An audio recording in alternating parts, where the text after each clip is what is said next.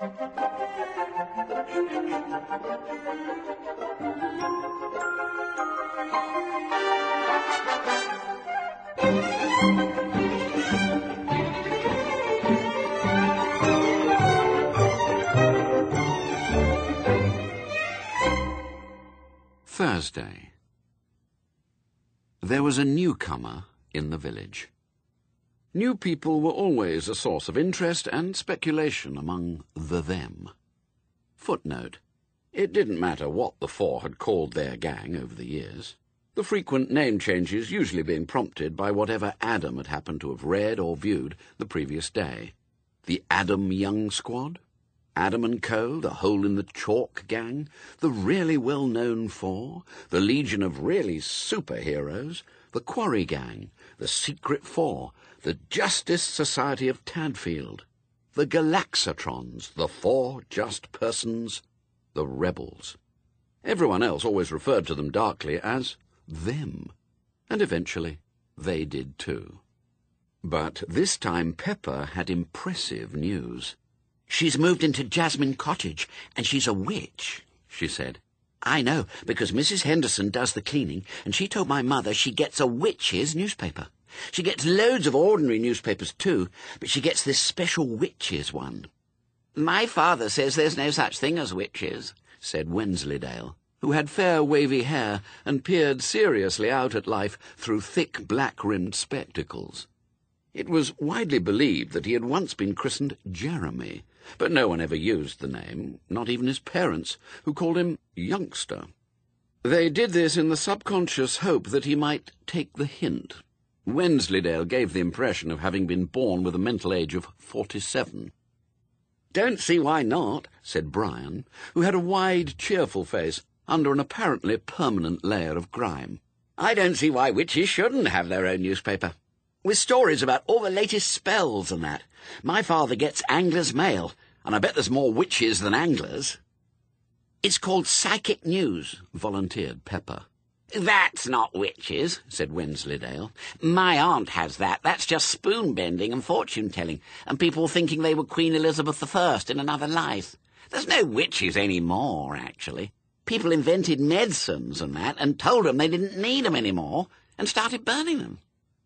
"It could have pictures of frogs and things," said Brian, who was reluctant to let a good idea go to waste, and road tests of broomsticks, and a cat's column." "Anyway, your aunt could be a witch," said Pepper, "in secret. She could be your aunt all day and go witching at night." "Not my aunt," said Wensleydale darkly.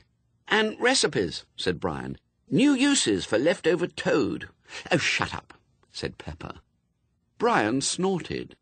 If it had been Wensley who had said that, there'd have been a half-hearted scuffle, as between friends. But the other them had long ago learned that Pepper did not consider herself bound by the informal conventions of brotherly scuffles. She could kick and bite with astonishing physiological accuracy for a girl of 11.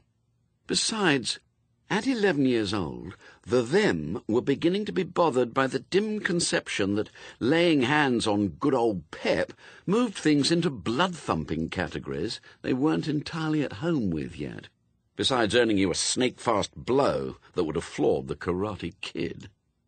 But she was good to have in your gang. They remembered with pride the time when Greasy Johnson and his gang had taunted them for playing with a girl. Pepper had erupted with a fury that had caused Greasy's mother to come round that evening and complain. Footnote: Greasy Johnson was a sad and oversized child. There's one in every school, not exactly fat, but simply huge and wearing almost the same size clothes as his father. Paper tore under his tremendous fingers, pens shattered in his grip. Children whom he tried to play with in quiet, friendly games ended up getting under his huge feet, and Greasy Johnson had become a bully almost in self-defence. After all, it was better to be called a bully, which at least implied some sort of control and desire, than to be called a big, clumsy oaf. He was the despair of the sportsmaster, because if Greasy Johnson had taken the slightest interest in sport, then the school could have been champions. But Greasy Johnson had never found a sport that suited him. He was instead secretly devoted to his collection of tropical fish, which won him prizes. Greasy Johnson was the same age as Adam Young, to within a few hours, and his parents had never told him he was adopted. See? You were right about the babies. Pepper looked upon him, a giant male, as a natural enemy. She herself had short red hair and a face which was not so much freckled as one big freckle with occasional areas of skin. Pepper's given first names were Pippin Galadriel Moonchild. She'd been given them in a naming ceremony in a muddy valley field that contained 3 sick sheep and a number of leaky polythene teepees. Her mother had chosen the Welsh valley of Pantygirdle as the ideal site to return to nature. 6 months later, sick of the rain, the mosquitoes, the men, the tent-trampling sheep, who ate first the whole commune's marijuana crop and then its antique minibus, and by now beginning to glimpse why almost the entire drive of human history has been an attempt to get as far away from nature as possible, Pepper's mother returned to Pepper's surprised grandparents in Tadfield, bought a bra, and enrolled in a sociology course with a deep sigh of relief. There are only 2 ways a child can go with a name like Pippin Galadriel Moonchild, and Pepper had chosen the other one. The 3 male them had learned this on their first day of school in the playground at the age of 4. They had asked her name, and, all innocent, she had told them. Subsequently, a bucket of water had been needed to separate Pippin Galadriel Moonchild's teeth from Adam's shoe. Wensleydale's first pair of spectacles had been broken, and Brian's sweater needed 5 stitches. The them were together from then on, and Pepper was Pepper forever, except to her mother, and, when they were feeling especially courageous, and the them were almost out of earshot, Greasy Johnson and the Johnsonites, the village's only other gang. Adam drummed his heels on the edge of the milk crate that was doing the office of a seat, listening to this bickering with the relaxed air of a king listening to the idle chatter of his courtiers. He chewed lazily on a straw. It was a Thursday morning. The holidays stretched ahead, endless and unsullied. They needed filling up.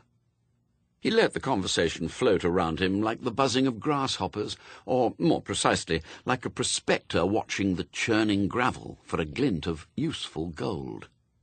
"In our Sunday paper, it said there was thousands of witches in the country," said Brian, "worshipping nature and eating health food and that, so I don't see why we shouldn't have one round here.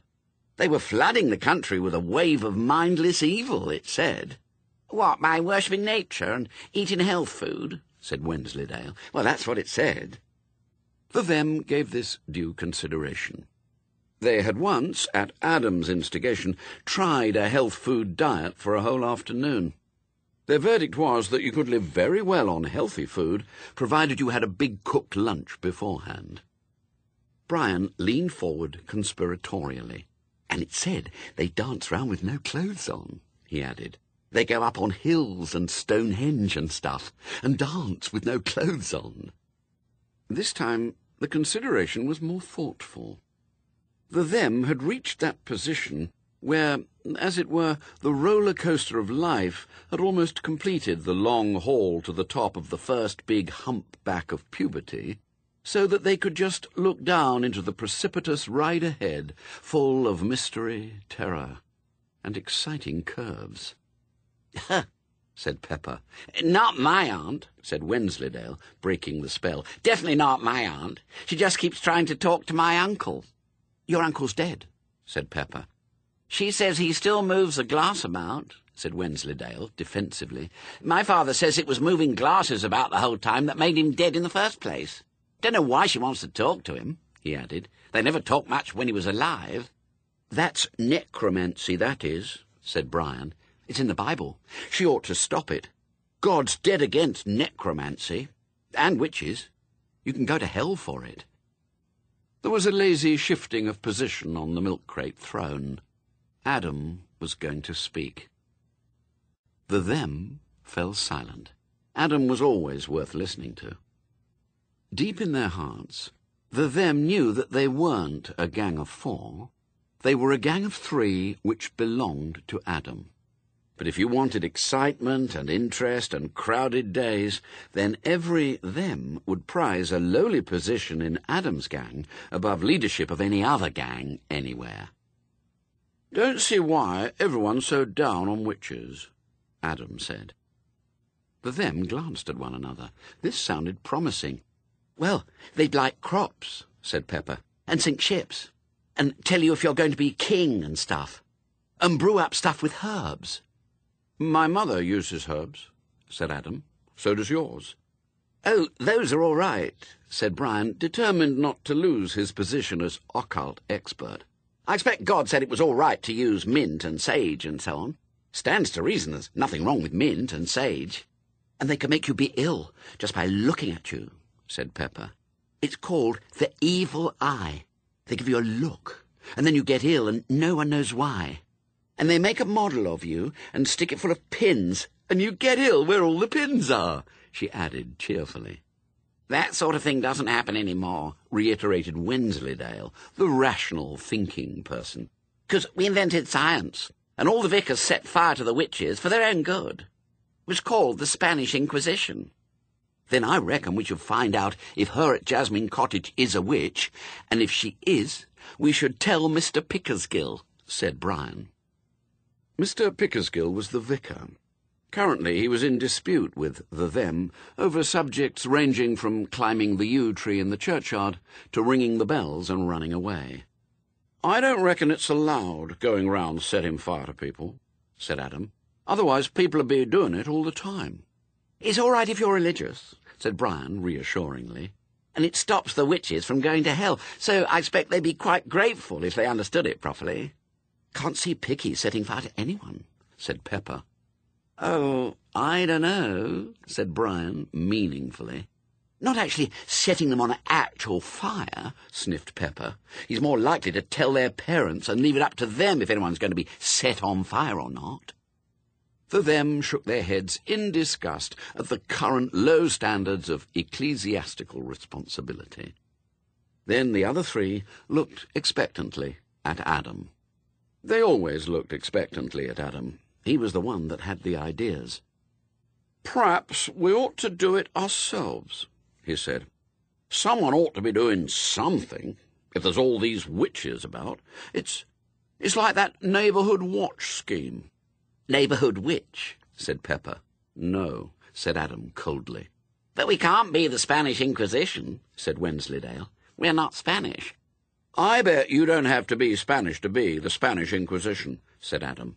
"I bet it's like Scottish eggs or American hamburgers.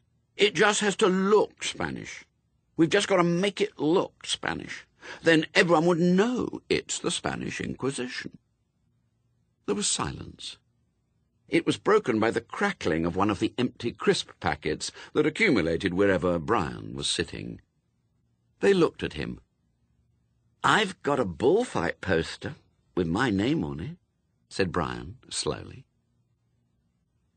Lunchtime came and went. The new Spanish Inquisition reconvened. The head inquisitor inspected it critically. "What are those?" he demanded. "You click them together when you dance," said Wensleydale a shade defensively. "My aunt brought them back from Spain years ago. They're called maracas, I think. They've got a picture of a Spanish dancer on them. Look." "What's she dancing with a bull for?" said Adam. "Well, that's to show it's Spanish," said Wensleydale. Adam let it pass. The bullfight poster was everything Brian had promised. Pepper had something rather like a gravy boat made out of raffia. "It's for putting wine in," she said defiantly. "My mother brought it back from Spain." "It hasn't got a bull on it," said Adam severely. "It doesn't have to," Pepper countered, moving just ever so slightly into a fighting stance. Adam hesitated. His sister Sarah and her boyfriend had also been to Spain. Sarah had returned with a very large purple toy donkey, which, while definitely Spanish, did not come up to what Adam instinctively felt should be the tone of the Spanish Inquisition. The boyfriend, on the other hand, had brought back a very ornate sword, which, despite its tendency to bend when picked up and go blunt when asked to cut paper, proclaimed itself to be made of Toledo steel. Adam had spent an instructive afternoon with the encyclopedia, and felt that this was just what the Inquisition needed. Subtle hints had not worked, however. In the end, Adam had taken a bunch of onions from the kitchen. They might well have been Spanish, but even Adam had to concede that, as decor for the inquisitorial premises, they lacked that certain something. He was in no position to argue too vehemently about raffia wine holders. "Very good," he said. "You certain they're Spanish onions?" said Pepper, relaxing. "Course," said Adam. "Spanish onions. Everyone knows that." "They could be French," said Pepper doggedly. "France is famous for onions." "It doesn't matter," said Adam, who was getting fed up with onions. "France is nearly Spanish, and I don't expect witches know the difference, what with spending all their time flying around at night. It all looks like the continent to witches. Anyway, if you don't like it, you can jolly well go and start your own Inquisition. Anyway." For once, Pepper didn't push it. She'd been promised the post of head torturer. No one doubted who was going to be Chief Inquisitor. Wensleydale and Brian were less enthralled with their roles of inquisitorial guards. "Well, you don't know any Spanish," said Adam, whose lunch hour had included 10 minutes with a phrase book Sarah had bought, in a haze of romanticism, in Alicante. "That doesn't matter, because actually you have to talk in Latin," said Wensleydale, who had also been doing some slightly more accurate lunchtime reading. "And Spanish," said Adam firmly. "That's why it's the Spanish Inquisition."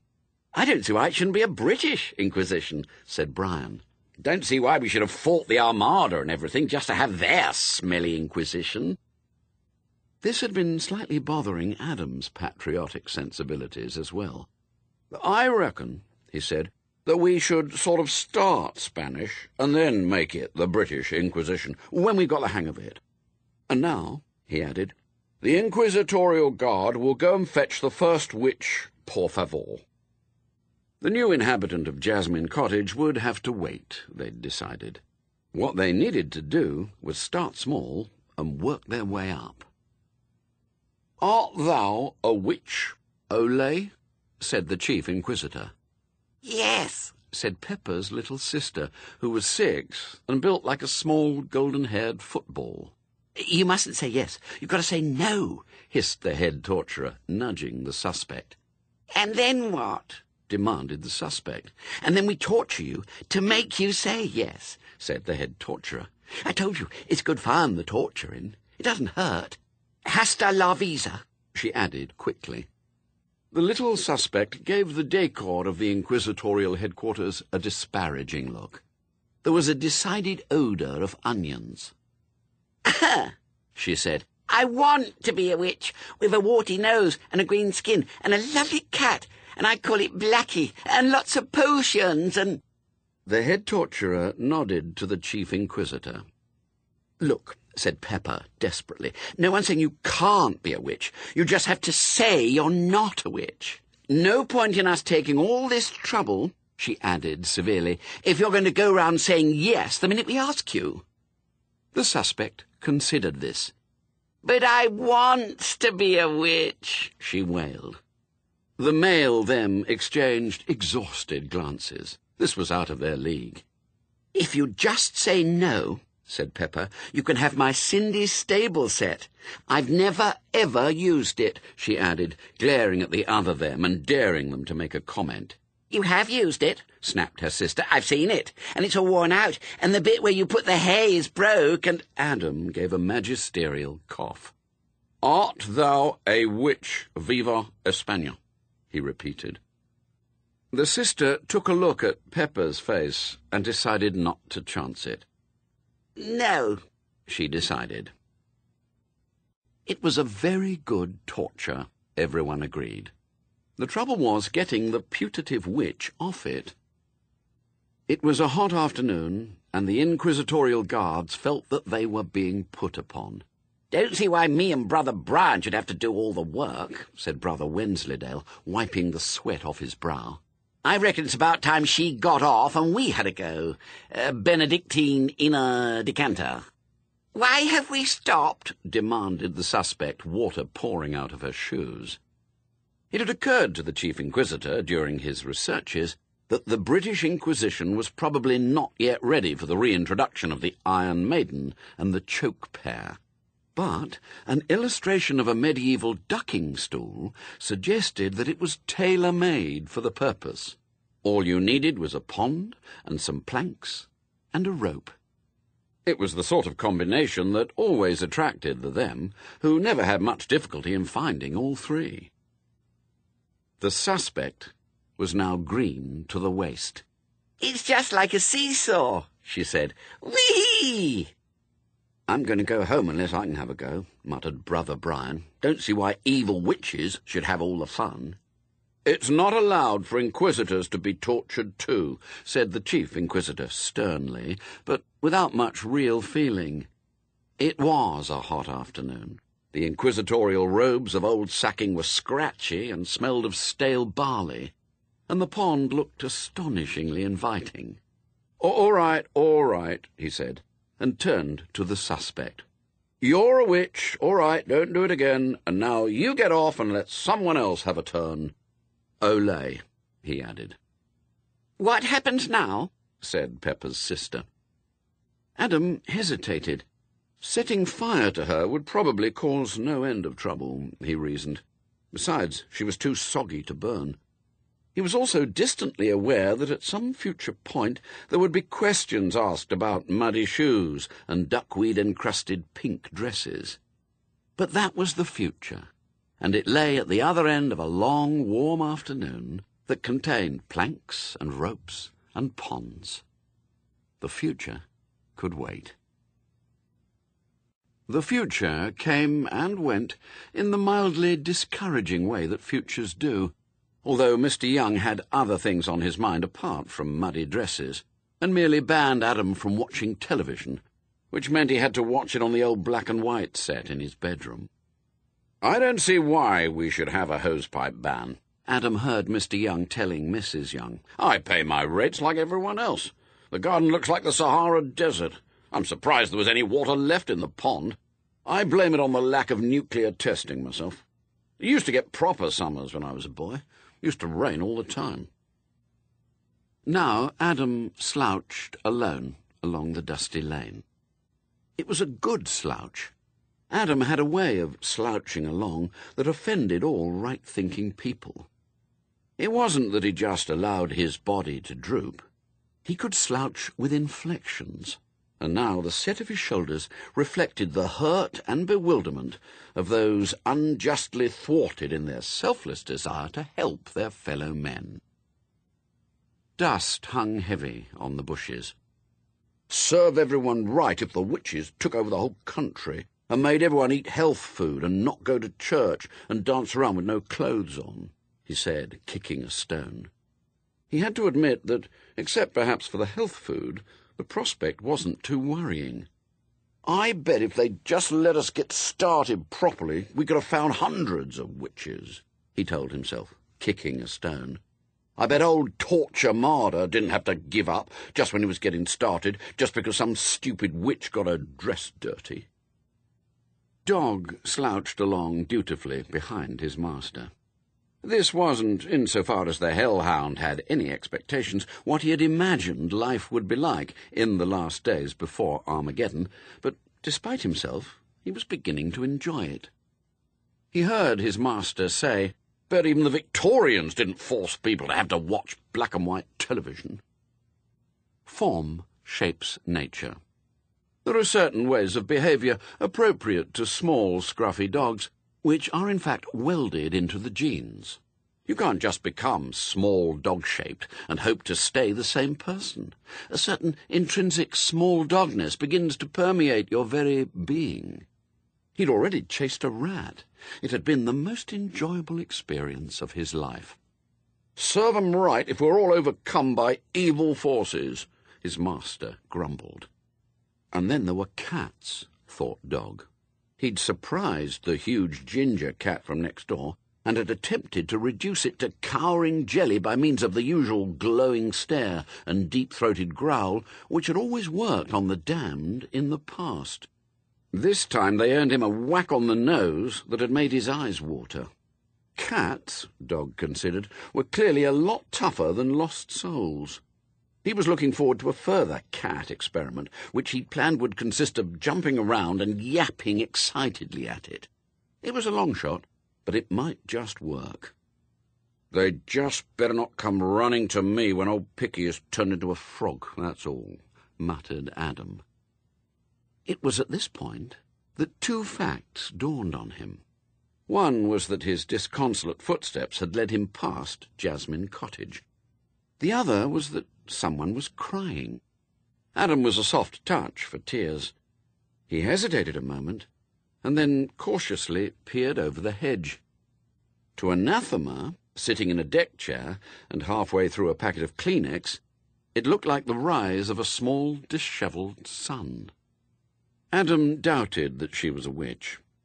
Adam had a very clear mental picture of a witch. The Youngs restricted themselves to the only possible choice amongst the better class of Sunday newspaper, and so 100 years of enlightened occultism had passed Adam by. She didn't have a hooked nose or warts, and she was young. Well, quite young. That was good enough for him. "Hello," he said, unslouching. She blew her nose and stared at him. What was looking over the hedge should be described at this point. What Anathema saw was, she said later, something like a prepubescent Greek god, or maybe a biblical illustration, one which showed muscular angels doing some righteous smiting. It was a face that didn't belong in the 20th century. It was thatched with golden curls which glowed. Michelangelo should have sculpted it. He probably would not have included the battered sneakers, frayed jeans, or grubby T-shirt, though. "Who are you?" she said. "I'm Adam Young," said Adam. "I live just down the lane." "Oh, yes. I've heard of you," said Anathema, dabbing at her eyes. Adam preened. "Mrs. Henderson said I was to be sure to keep an eye out for you," she went on. "I'm well known around here," said Adam. "She said you were born to hang," said Anathema. Adam grinned. Notoriety wasn't as good as fame, but was heaps better than obscurity. "She said you were the worst of the lot of them," said Anathema, looking a little more cheerful.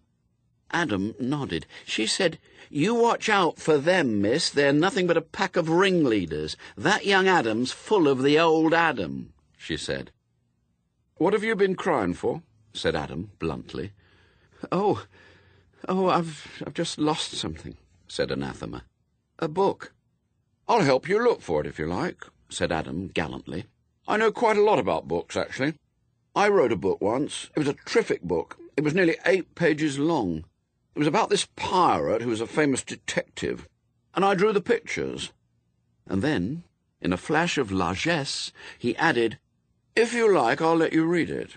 I bet it was a lot more exciting than any book you've lost. Especially the bit in the spaceship where the dinosaur comes out and fights with the cowboys. I bet it'd cheer you up, my book. It cheered up Brian no end. He said he'd never been so cheered up." "Well, thank you. I'm sure your book is a very good book," she said, endearing herself to Adam forever. "But I don't need you to help look for my book. I think it's too late now." She looked thoughtfully at Adam. "I expect you know this area very well," she said.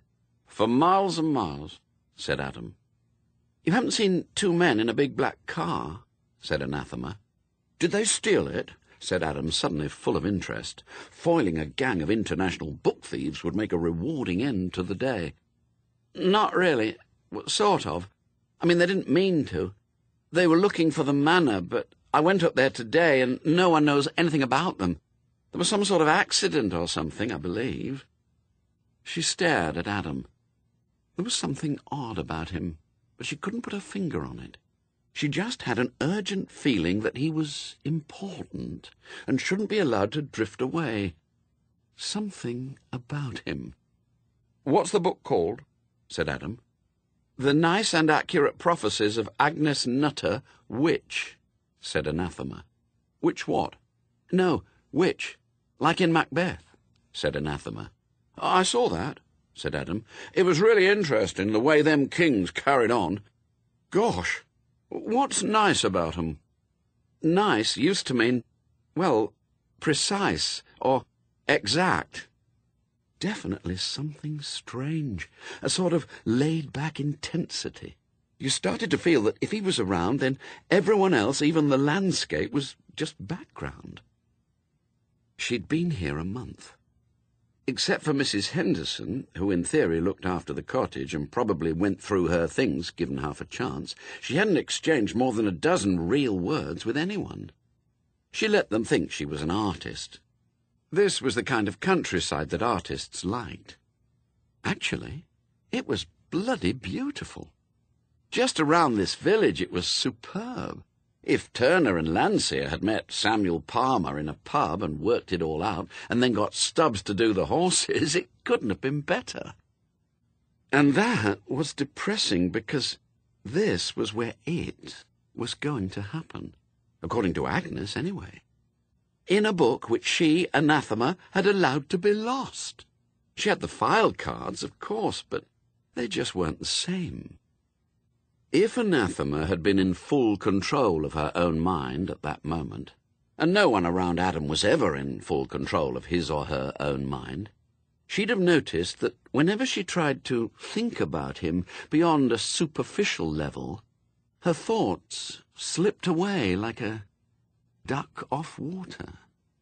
"Wicked," said Adam, who'd been turning over in his mind the implications of a book of nice and accurate prophecies. "It tells you who's going to win the Grand National, does it?" "No," said Anathema. "Any spaceships in it?" "Not many," said Anathema. "Robots?" said Adam, hopefully. "Sorry." "Doesn't sound very nice to me, then," said Adam. "Don't see what the future's got in it if there's no robots and spaceships." "About 3 days," thought Anathema glumly. "That's what it's got in it." "Would you like a lemonade?" she said. Adam hesitated. Then he decided to take the bull by the horns. "Look, excuse me for asking, if it's not a personal question, but are you a witch?" he said. Anathema narrowed her eyes. So much for Mrs. Henderson poking around. "Some people might say so," she said. "Actually, I'm an occultist." "Oh, well, that's all right then," said Adam, cheering up. She looked him up and down. "You know what an occultist is, do you?" she said. "Oh, yes," said Adam confidently. "Well, so long as you're happier now," said Anathema. "Come on in. I could do with a drink myself. And, Adam Young?" "Yes?" "You were thinking nothing wrong with my eyes, they don't need examining, weren't you?" "Who, me?" said Adam guiltily. Dog was the problem. He wouldn't go in the cottage. He crouched on the doorstep, growling. "Come on, you silly dog," said Adam. "It's only old Jasmine Cottage." He gave Anathema an embarrassed look. "Normally he does everything I say, right off." "You can leave him in the garden," said Anathema. "No," said Adam. "He's got to do what he's told. I read it in a book. Training is very important. Any dog can be trained, it said. My father said I can only keep him if he's properly trained. Now, Dog, go inside." Dog whined and gave him a pleading look. His stubby tail thumped on the floor once or twice. His master's voice. With extreme reluctance, as if making progress in the teeth of a gale, he slunk over the doorstep. "There," said Adam proudly. "Good boy." And a little bit more of hell burned away. Anathema shut the door. There had always been a horseshoe over the door of Jasmine Cottage, ever since its first tenant centuries before. The Black Death was all the rage at the time. and he'd considered that he could use all the protection he could get. It was corroded and half covered with the paint of centuries, so neither Adam nor Anathema gave it a thought, or noticed how it was now cooling from a white heat. Aziraphale's cocoa was stone cold. The only sound in the room was the occasional turning of a page. Every now and again there was a rattling at the door when prospective customers of Intimate Books next door mistook the entrance. He ignored it. Occasionally he would very nearly swear. Anathema hadn't really made herself at home in the cottage. Most of her implements were piled up on the table. It looked interesting. It looked, in fact, as though a voodoo priest had just had the run of a scientific equipment store. "Brilliant," said Adam, prodding at it. "What's the thing with the 3 legs?" "It's a theodolite," said Anathema from the kitchen. "It's for tracking ley lines." "What are they, then?" said Adam. She told him. "Cool," he said. "Are they?" "Yes." "All over the place?" "Yes." "I've never seen 'em.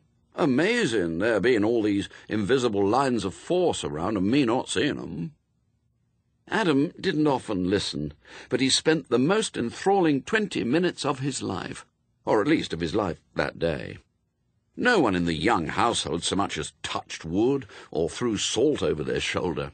The only nod in the direction of the supernatural was a half-hearted pretence, when Adam had been younger, that Father Christmas came down the chimney.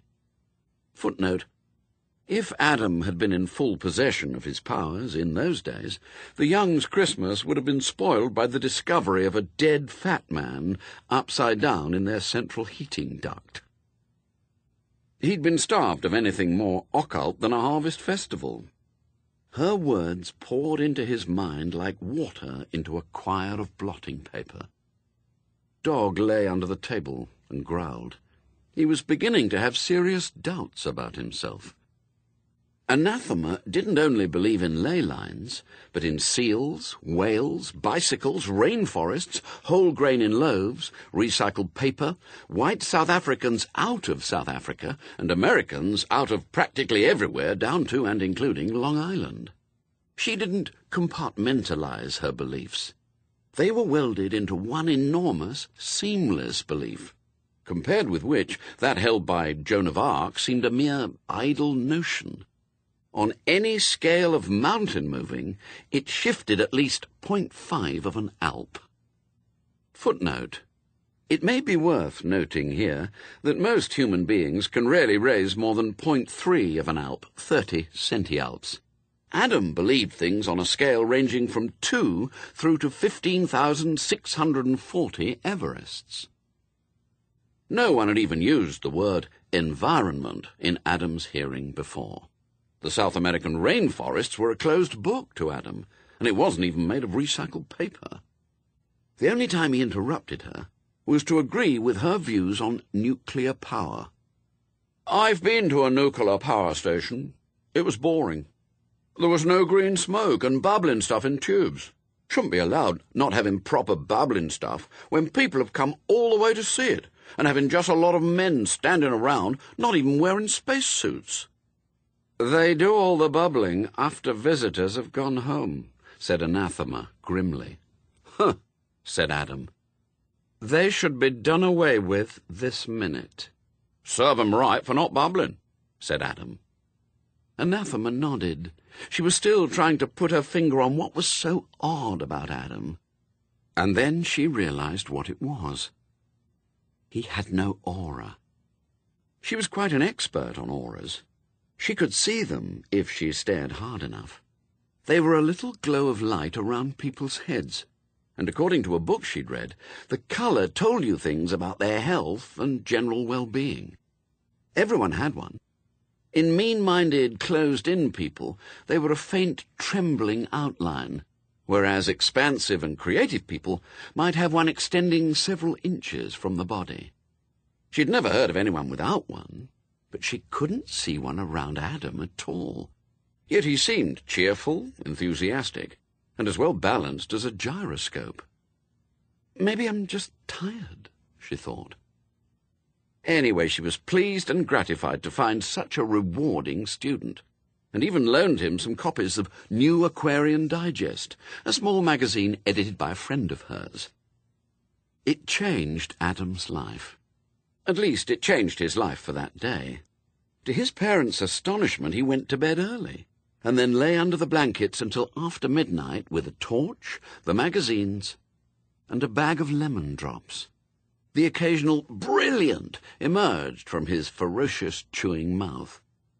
When the batteries ran out, he emerged into the darkened room and lay back with his head pillowed in his hands, apparently watching the squadron of X-wing fighters that hung from the ceiling. They moved gently in the night breeze, but Adam wasn't really watching them. He was staring instead into the brightly lit panorama of his own imagination, which was whirling like a fairground. This wasn't Wensleydale's aunt and a wineglass. This sort of occulting was a lot more interesting. Besides, he liked Anathema. Of course, she was very old, but when Adam liked someone, he wanted to make them happy. He wondered how he could make Anathema happy. It used to be thought that the events that changed the world were things like big bombs, maniac politicians, huge earthquakes, or vast population movements. But it has now been realized that this is a very old-fashioned view, held by people totally out of touch with modern thought. The things that really change the world, according to chaos theory, are the tiny things. A butterfly flaps its wings in the Amazonian jungle, and subsequently a storm ravages half of Europe. Somewhere in Adam's sleeping head, a butterfly had emerged. It might or might not have helped Anathema get a clear view of things if she'd been allowed to spot the very obvious reason why she couldn't see Adam's aura. It was for the same reason that people in Trafalgar Square can't see England. Alarms went off. Of course, there's nothing special about alarms going off in the control room of a nuclear power station. They do it all the time. It's because there are so many dials and meters and things that something important might not get noticed if it doesn't at least beep. And the job of shift charge engineer calls for a solid, capable, unflappable kind of man, the kind you can depend upon not to make a beeline for the car park in an emergency. The kind of man, in fact, who gives the impression of smoking a pipe even when he's not. It was 3 a.m. in the control room of Turning Point Power Station, normally a nice quiet time, when there's nothing much to do but fill in the log and listen to the distant roar of the turbines. Until now. Horace Gander looked at the flashing red lights. Then he looked at some dials.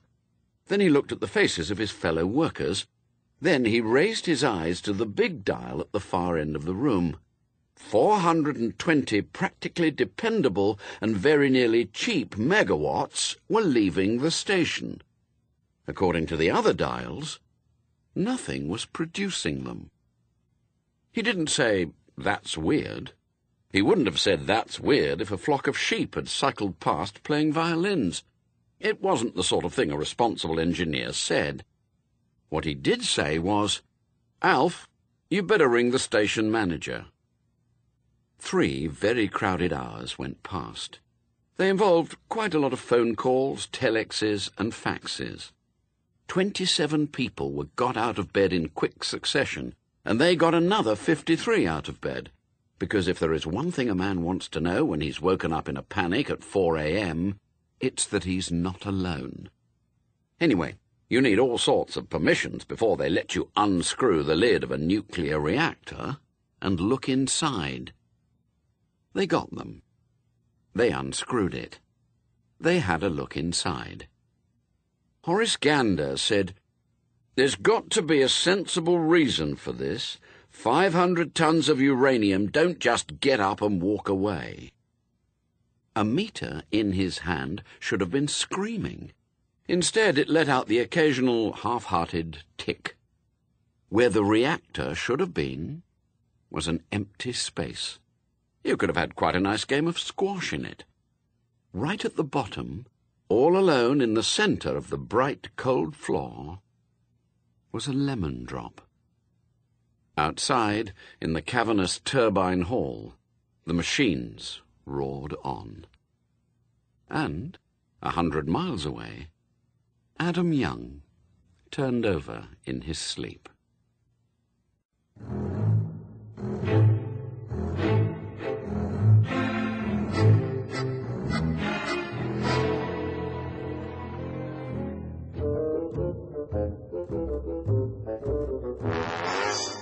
Friday.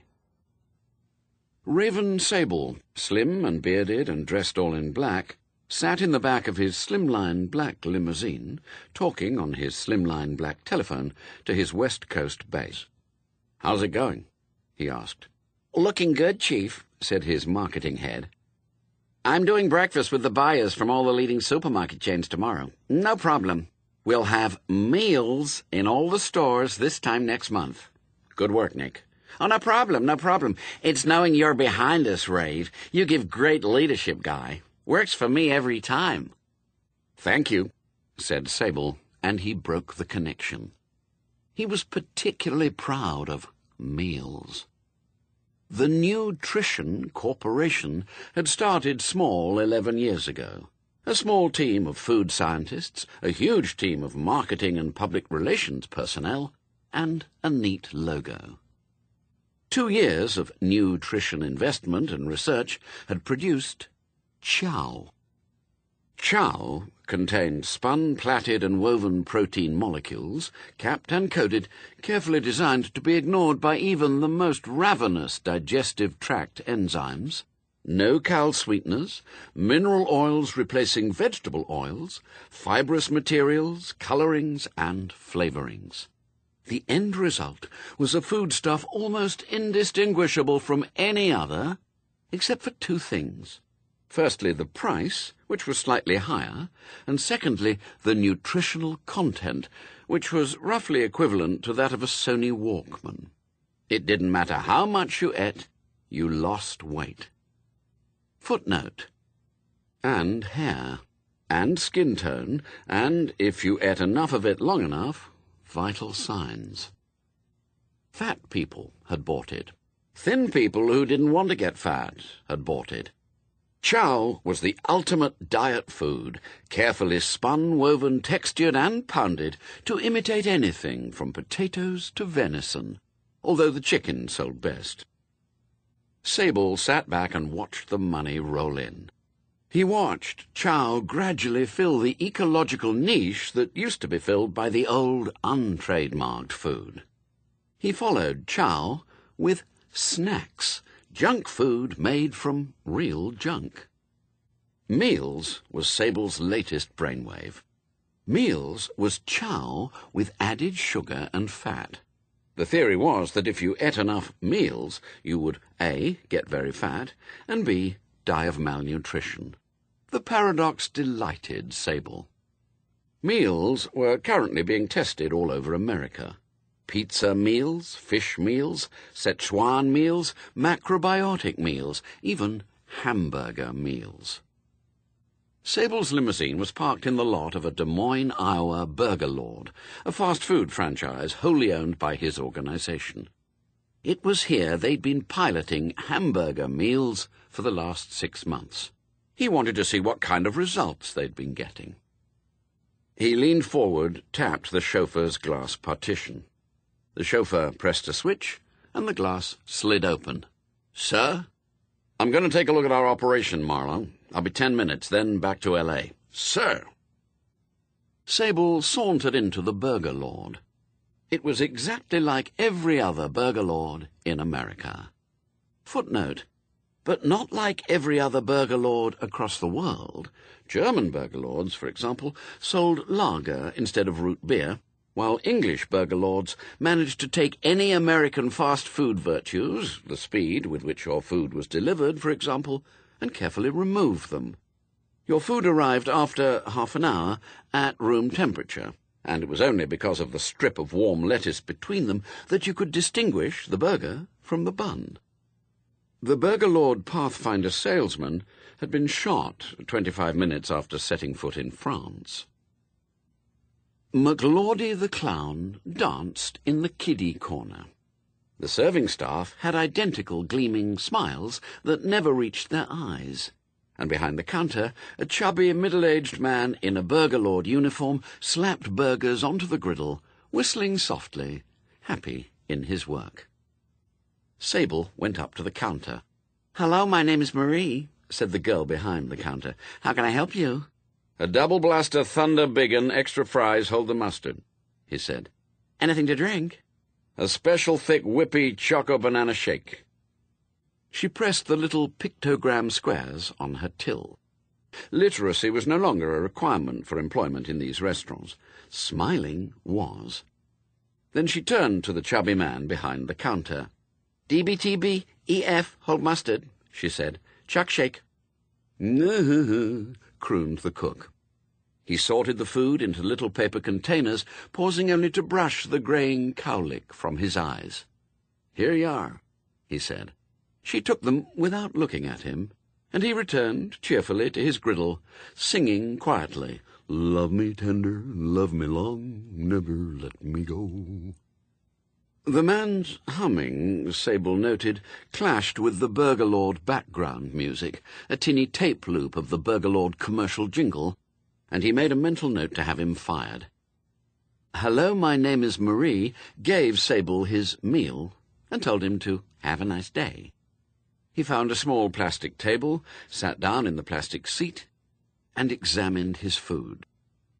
Artificial bread roll, artificial burger, fries that had never even seen potatoes, foodless sauces, even, and Sable was especially pleased with this, an artificial slice of dill pickle.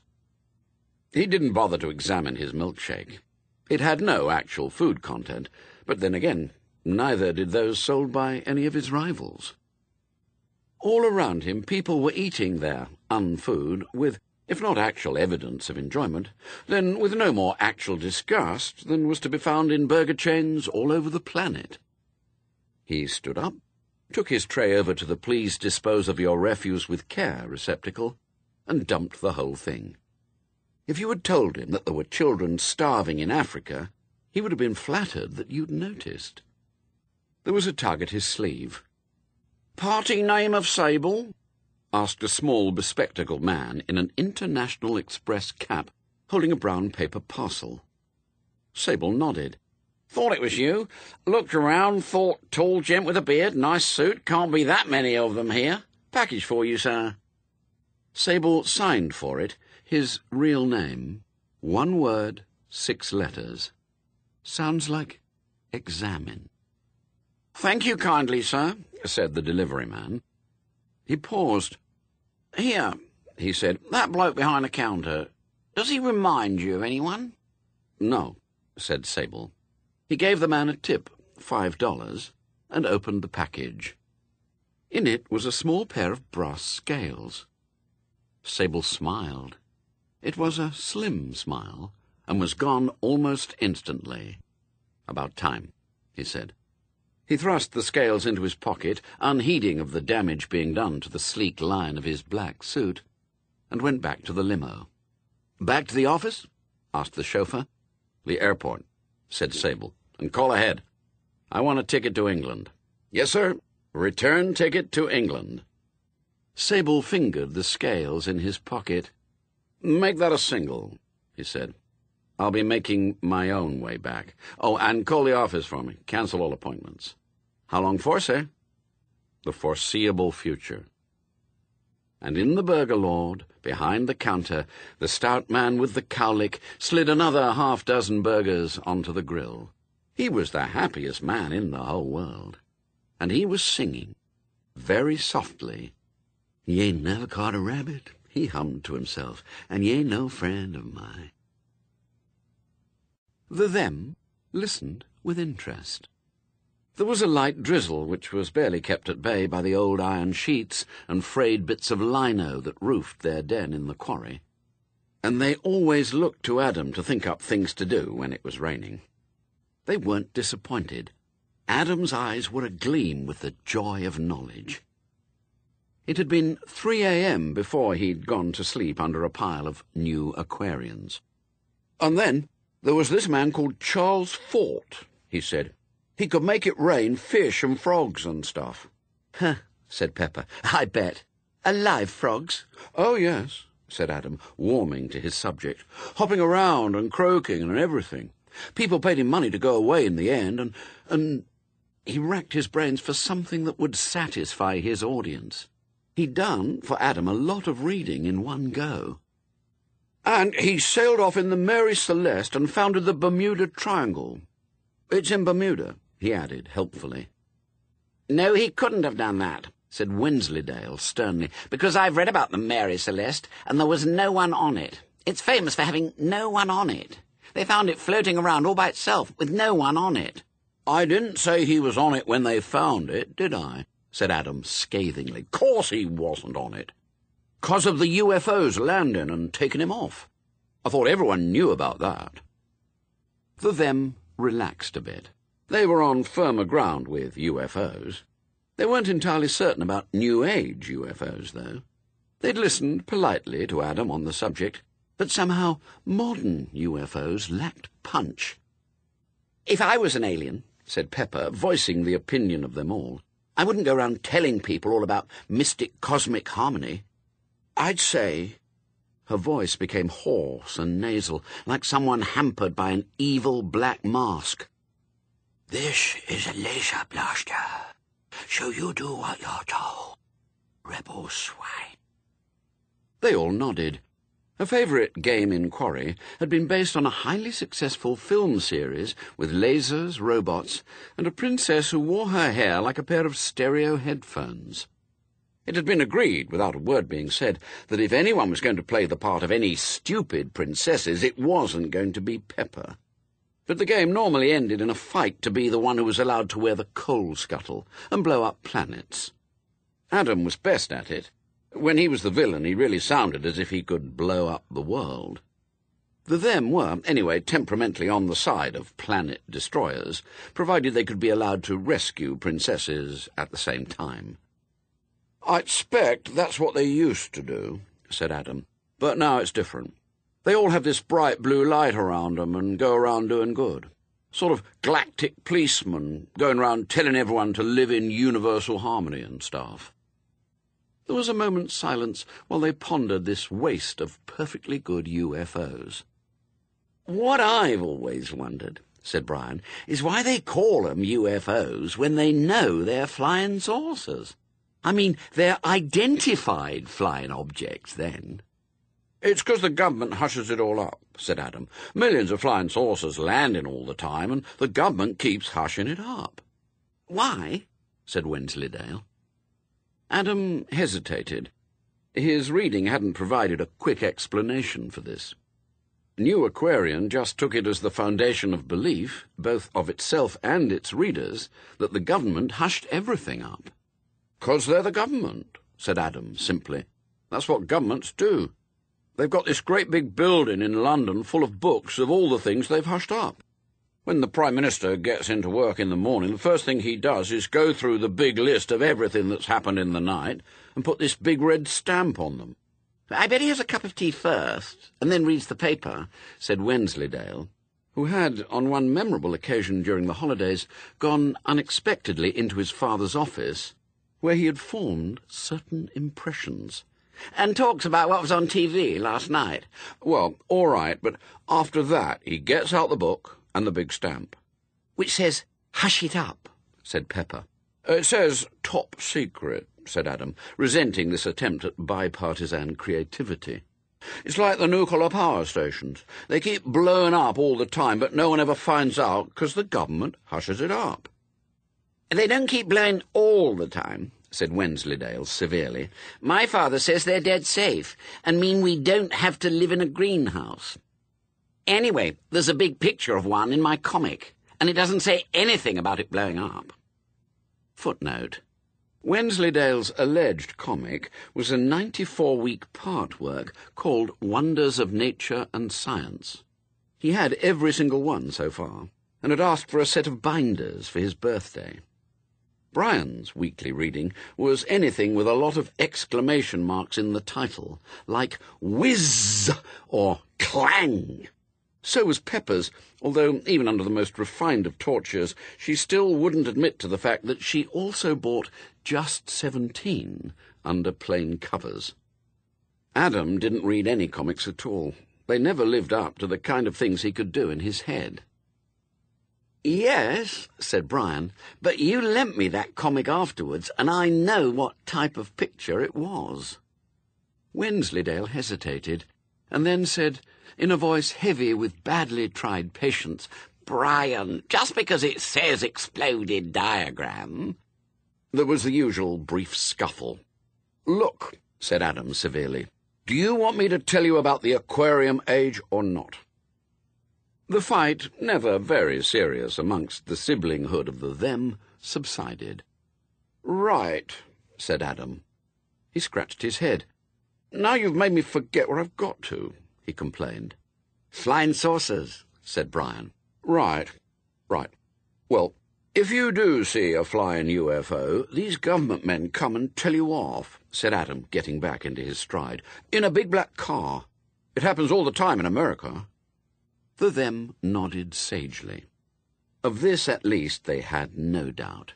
America was, to them, the place that good people went to when they died. They were prepared to believe that just about anything could happen in America.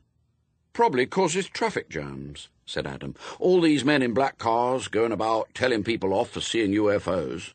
They tell you that if you go on seeing them, you'll have a nasty accident." "Probably get run over by a big black car," said Brian, picking at a scab on a dirty knee. He brightened up. "Do you know," he said, "my cousin said that in America there's shops that sell 39 different flavours of ice cream." This even silenced Adam, briefly. "There aren't 39 flavours of ice cream," said Pepper. "There aren't 39 flavours in the whole world." "Oh, there could be, if you mix them up," said Wensleydale, blinking owlishly. "You know, strawberry and chocolate, chocolate and vanilla." He sought for more English flavours. "Strawberry and vanilla and chocolate," he added lamely. "And then there's Atlantis," said Adam loudly. He had their interest there. They enjoyed Atlantis. Cities that sank under the sea were right up the them's street. They listened intently to a jumbled account of pyramids, weird priesthoods, and ancient secrets. "Did it just happen sudden or slowly?" said Brian. "Sort of sudden and slowly," said Adam, "'cause a lot of 'em got away in boats to all the other countries and taught 'em how to do maths and English and history and stuff." "Don't see what's so great about that," said Pepper. "Could have been good fun when it was sinking," said Brian wistfully, recalling the one occasion when Lower Tadfield had been flooded. People delivering the milk and newspapers by boat, no one having to go to school. "If I was an Atlantisan, I'd have stayed," said Wensleydale. This was greeted with disdainful laughter, but he pressed on.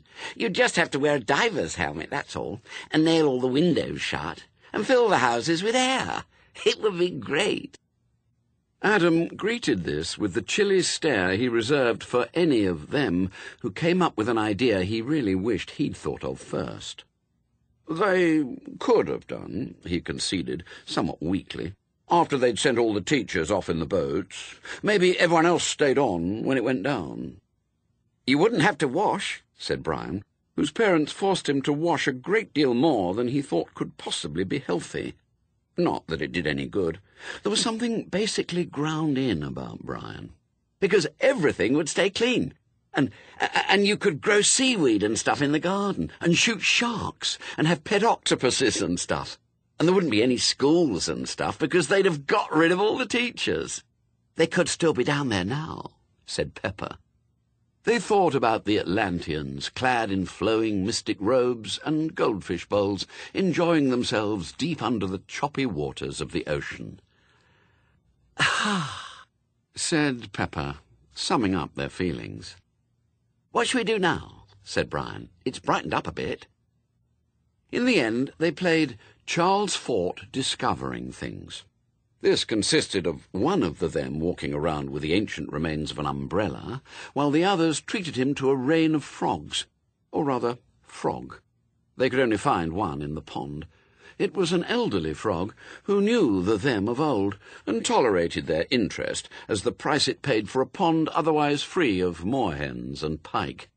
It put up with things good-naturedly for a while, before hopping off to a secret and so far undiscovered hideout in an old drain-pipe.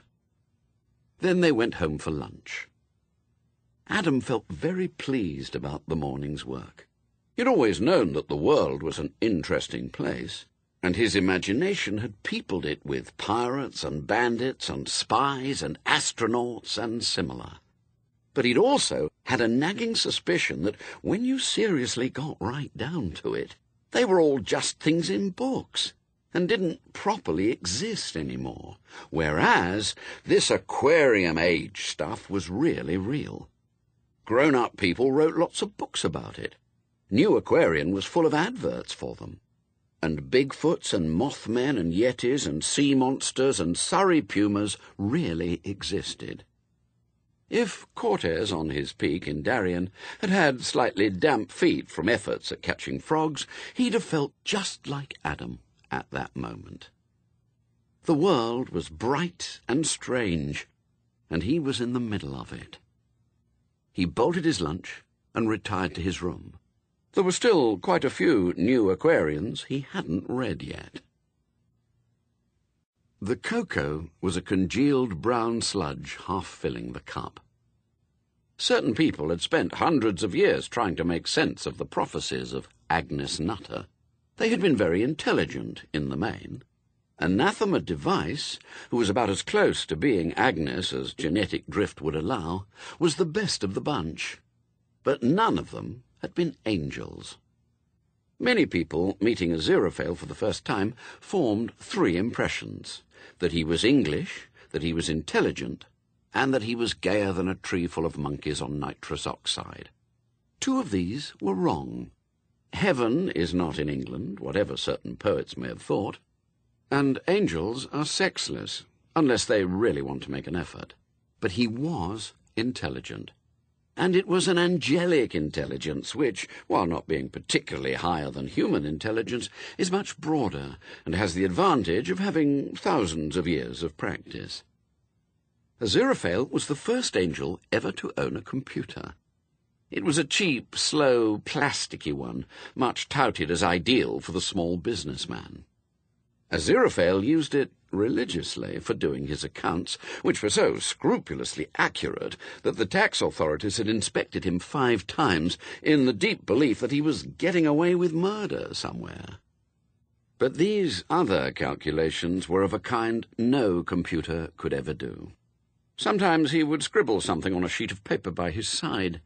It was covered in symbols which only 8 other people in the world would have been able to comprehend. 2 of them had won Nobel Prizes, and one of the other 6 dribbled a lot and wasn't allowed anything sharp because of what he might do with it. Anathema lunched on miso soup and pored over her maps. There was no doubt the area around Tadfield was rich in ley lines. Even the famous Reverend Watkins had identified some. But unless she was totally wrong, they were beginning to shift position. She'd spent the week taking soundings with theodolite and pendulum, and the Ordnance Survey map of the Tadfield area was now covered with little dots and arrows. She stared at them for some time. Then she picked up a felt-tip pen, and with occasional references to her notebook, began to join them up. The radio was on. She wasn't really listening, so quite a lot of the main news item passed right by her unheeding ears, and it wasn't until a couple of key words filtered down into her consciousness that she began to take notice. Someone called a spokesman sounded close to hysteria. "Danger to employees or the public," he was saying. "And precisely how much nuclear material has escaped?" said the interviewer. There was a pause. "We wouldn't say escaped," said the spokesman. "Not escaped, temporarily mislaid." "You mean it is still on the premises?" "We certainly cannot see how it could have been removed from them," said the spokesman. "Well, surely you have considered terrorist activity?" There was another pause. Then the spokesman said, in the quiet tones of someone who has had enough and is going to quit after this and raise chickens somewhere, "Yes, I suppose we must. All we need to do is find some terrorists who are capable of taking an entire nuclear reactor out of its can while it's running and without anyone noticing. It weighs about 1,000 tons and is 40 feet high, so they'll be quite strong terrorists. Perhaps you'd like to ring them up, sir, and ask them questions in that supercilious, accusatory way of yours." "But you said the power station is still producing electricity," gasped the interviewer. "It is." "Well, how can it still be doing that if it hasn't got any reactors?" You could see the spokesman's mad grin, even on the radio. You could see his pen poised over the farms for sale column in Poultry World. "We don't know," he said. "We were hoping you clever buggers at the BBC would have an idea." Anathema looked down at her map. What she'd been drawing looked like a galaxy, or the type of carving seen on the better class of Celtic monolith. The ley lines were shifting. They were forming a spiral. It was centred loosely, with some margin for error, but nevertheless centred on Lower Tadfield. Several thousand miles away, at almost the same moment as Anathema was staring at her spirals, the pleasure cruiser Mobile was aground in 300 fathoms of water. For Captain Vincent, this was just another problem. For example, he knew he should contact the owners, but he never knew from day to day or from hour to hour in this computerized world exactly who the current owners were. Computers, that was the bloody trouble. The ship's papers were computerized, and it could switch to the most currently advantageous flag of convenience in microseconds. Its navigation had been computerized as well, constantly updating its position by satellites. Captain Vincent had explained patiently to the owners, whoever they were, that several hundred square metres of steel plating and a barrel of rivets would be a better investment, and had been informed that his recommendation did not accord with current cost-benefit flow predictions. Captain Vincent strongly suspected that, despite all its electronics, the ship was worth more sunk than afloat, and would probably go down as the most perfectly pinpointed wreck in nautical history. By inference, this also meant that he was more valuable dead than alive. He sat at his desk, quietly leafing through international maritime codes, whose 600 pages contained brief yet pregnant messages designed to transmit the news of every conceivable nautical eventuality across the world with the minimum of confusion and, above all, cost. What he wanted to say was this: was sailing south-southwest at position 33 degrees north latitude, 47 degrees 72 minutes west longitude. First mate, who, you may recall, was appointed in New Guinea against my wishes, and is probably a headhunter, indicated by signs that something was amiss. It appears that quite a vast expanse of seabed has risen up in the night. It contains a large number of buildings, many of which appeared pyramid-like in structure. We are aground in the courtyard of one of these. There are some rather unpleasant statues. Amiable old men in long robes and diving helmets have come aboard the ship and are mingling happily with the passengers, who think we organised this. Please advise.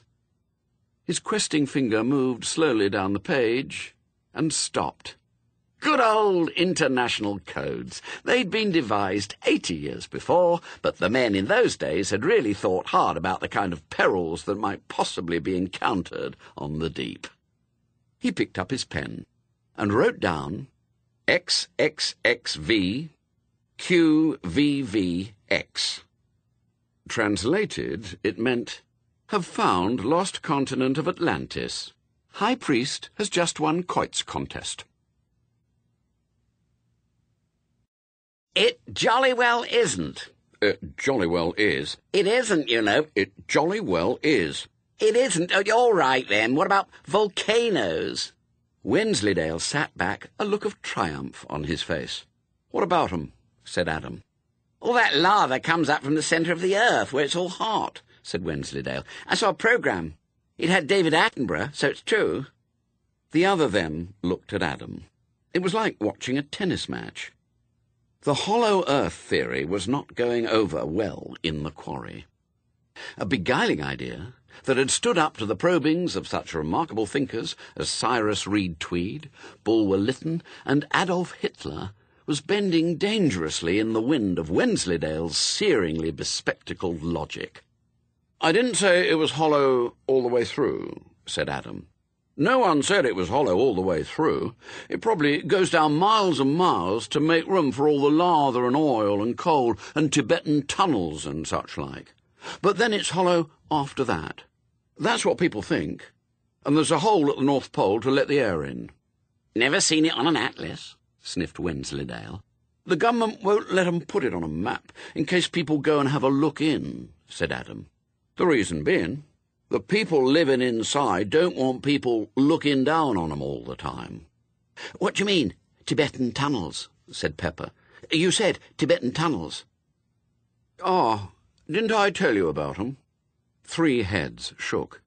It's amazing. You know Tibet? They nodded doubtfully. A series of images had risen in their minds. Yaks, Mount Everest, people called Grasshopper, little old men sitting on mountains, other people learning kung fu in ancient temples, and snow. Well, you know all those teachers that left Atlantis when it sunk?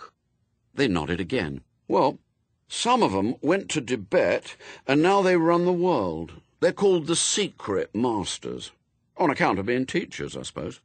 And they've got this secret underground city called Shambhala, and tunnels that go all over the world so's they know everything that goes on and control everything. Some people reckon that they really live under the Gobi Desert, he added loftily. But most competent authorities reckon it's Tibet all right. Better for the tunnelling, anyway. The them instinctively looked down at the grubby, dirt-covered chalk beneath their feet.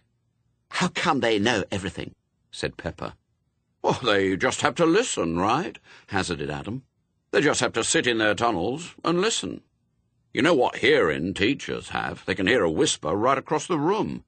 My granny used to put a glass against the wall, said Brian. She said it was disgusting the way she could hear everything that went on next door. And these tunnels go everywhere, do they? Said Pepper, still staring at the ground. All over the world, said Adam firmly. Must have took a long time, said Pepper doubtfully. You remember when we tried digging that tunnel out in the field, we were at it all afternoon, and you had to scrunch up to get all in. Yes, but they've been doing it for millions of years. You can do really good tunnels if you've got millions of years. I thought the Tibetans were conquered by the Chinese, and the Dalai Lama had to go to India, said Wensleydale, but without much conviction. Wensleydale read his father's newspaper every evening, but the prosaic everydayness of the world always seemed to melt under the powerhouse of Adam's explanations. I bet they're down there now, said Adam, ignoring this. They'd be all over the place by now, sitting underground and listening. They looked at one another. If we dug down quickly, said Brian. Pepper, who was a lot quicker on the uptake, groaned. What did you go and have to say that for? Said Adam. Fat lot of good us trying to surprise 'em now, isn't it, with you shouting out something like that. I was just thinking we could dig down, and you just have to go and warn 'em.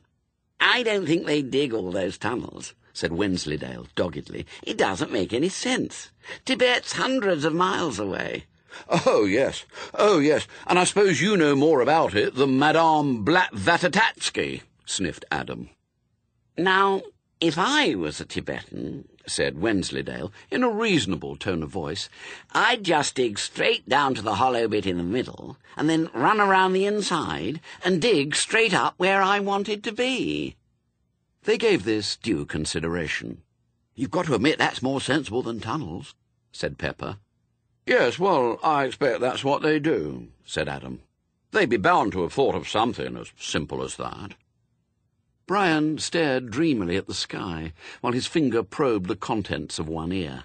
"Funny, really," he said. "You spend your whole life going to school and learning stuff, and they never tell you about stuff like the Bermuda Triangle and UFOs and all these old masters running around the inside of the Earth. Why do we have to learn boring stuff when there's all this brilliant stuff we could be learning? That's what I want to know." There was a chorus of agreement. Then they went out and played Charles Fort and the Atlanteans versus the ancient masters of Tibet. But the Tibeters claimed that using mystic ancient lasers was cheating. There was a time when witch-finders were respected, although it didn't last very long. Matthew Hopkins, for example, the witch-finder general, found witches all over the east of England in the middle of the 17th century, charging each town and village 9p a witch for every one he discovered. That was the trouble. Witch-finders didn't get paid by the hour. Any witch-finder who spent a week examining the local crones and then told the mayor, "Well done, not a pointy hat among the lot of them," would get fulsome thanks, a bowl of soup, and a meaningful goodbye. So, in order to turn a profit, Hopkins had to find a remarkable number of witches. This made him more than a little unpopular with the village councils, and he was himself hanged, as a witch, by an East Anglian village who had sensibly realized that they could cut their overheads by eliminating the middleman. It is thought by many that Hopkins was the last witch-finder general. In this they would, strictly speaking, be correct. Possibly not in the way they imagine, however. The witch-finder army marched on, just slightly more quietly. There is no longer a real witch-finder general. Nor is there a witch-finder colonel, a witch-finder major, a witch-finder captain, or even a witch-finder lieutenant. The last one was killed falling out of a very tall tree in Caterham in 1933, while attempting to get a better view of something he believed was a satanic orgy of the most degenerate persuasion, but was in fact the Caterham and Whiteleaf Market Traders Association annual dinner and dance. There is, however, a witch-finder sergeant. There is also, now, a witch-finder private. His name is Newton Pulsifer. It was the advertisement that got him, in the Gazette, between a fridge for sale and a litter of not exactly Dalmatians. Join the professionals, part-time. Assistant required to combat the forces of darkness. Uniform, basic training provided. Field promotion certain. Be a man. In his lunch hour, he phoned the number at the bottom of the ad. A woman answered. Hello, he began, tentatively. "I saw your advert." "Which one, love?" The one in the paper." "Right, love. Well, Madame Tracy draws aside the veil every afternoon except Thursdays. Parties welcome. When would you be wanting to explore the mysteries, love?" Newton hesitated. "The advert says, 'Join the professionals,'" he said. "It didn't mention Madame Tracy." "Oh, that'll be Mr. Shadwell you'll be wanting, then. Just a sec. I'll see if he's in." Later, when he was on nodding terms with Madame Tracy, Newt learned that if he had mentioned the other ad, the one in the magazine, Madame Tracy would have been available for strict discipline and intimate massage every evening except Thursdays.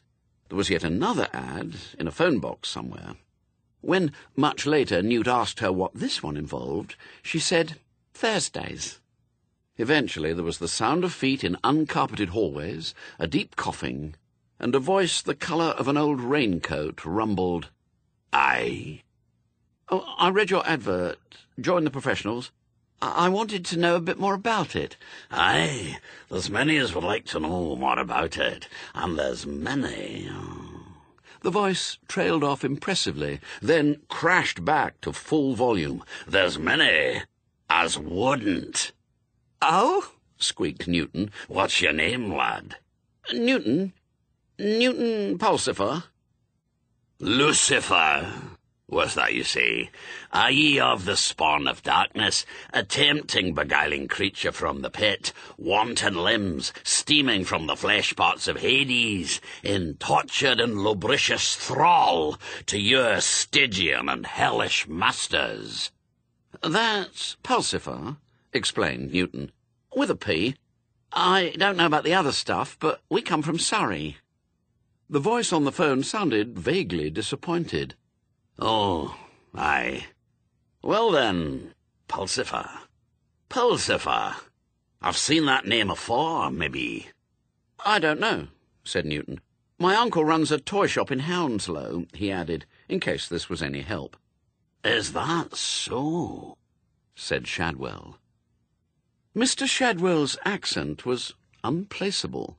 It careered around Britain like a milk race. Here a mad Welsh drill sergeant, there a High Kirk elder who'd just seen someone doing something on a Sunday. Somewhere between them, a dour Daleland shepherd or bitter Somerset miser.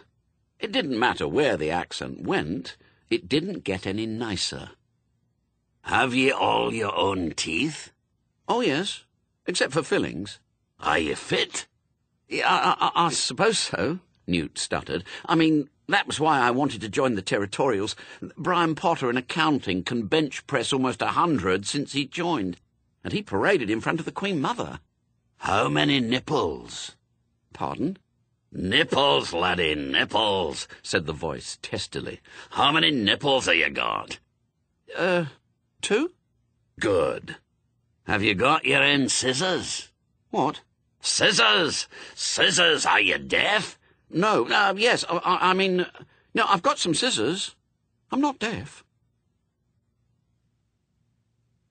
The cocoa had nearly all solidified. Green fur was growing on the inside of the mug. There was a thin layer of dust on a Aziraphale, too. The stack of notes was building up beside him. The nice and accurate prophecies was a mass of improvised bookmarks made of torn strips of Daily Telegraph. Aziraphale stirred and pinched his nose. He was nearly there. He'd got the shape of it. He'd never met Agnes. She was too bright, obviously. Normally heaven or hell spotted the prophetic types and broadcast enough noises on the same mental channel to prevent any undue accuracy. Actually, that was rarely necessary. They normally found ways of generating their own static, in self-defence against the images that echoed around their heads. Poor old St. John had his mushrooms, for example. Mother Shipton had her ale. Nostradamus had his collection of interesting oriental preparations. St. Malachi had his still. Good old Malachi. He'd been a nice old boy, sitting there dreaming about future popes. Complete piss artist, of course. Could have been a real thinker, if it hadn't been for the pochine. A sad end. Sometimes you really had to hope that the ineffable plan had been properly thought out. Thought. There was something he had to do. Oh, yes. Phone his contact, get things sorted out. He stood up, stretched his limbs, and made a phone call. Then he thought, why not? Worth a try. He went back and shuffled through his sheaf of notes. Agnes really had been good and clever. No one was interested in accurate prophecies. Paper in hand, he phoned directory inquiries. "Hello, good afternoon, so kind. Yes, this will be a Tadfield number, I think, or Lower Tadfield. Or possibly Norton. I'm not sure of the precise code. Yes, Young. Name of Young. Sorry, no initial. Oh, well, can you give me all of them? Thank you." Back on the table, a pencil picked itself up and scribbled furiously. At the third name, it broke its point. "Ah," said Aziraphale, his mouth suddenly running on automatic while his mind exploded. "I think that's the one. Thank you, so kind. Good day to you." He hung up almost reverentially, took a few deep breaths, and dialed again. The last 3 digits gave him some trouble because his hand was shaking. He listened to the ringing tone. Then a voice answered. It was a middle-aged voice, not unfriendly, but probably it had been having a nap and was not feeling at its best. It said, "Tadfield 666. Aziraphale's hand started to shake. "Hello," said the receiver. "Hello." Aziraphale got a grip on himself. "Sorry," he said. "Right number." He replaced the receiver. Newt wasn't deaf, and he did have his own scissors. He also had a huge pile of newspapers.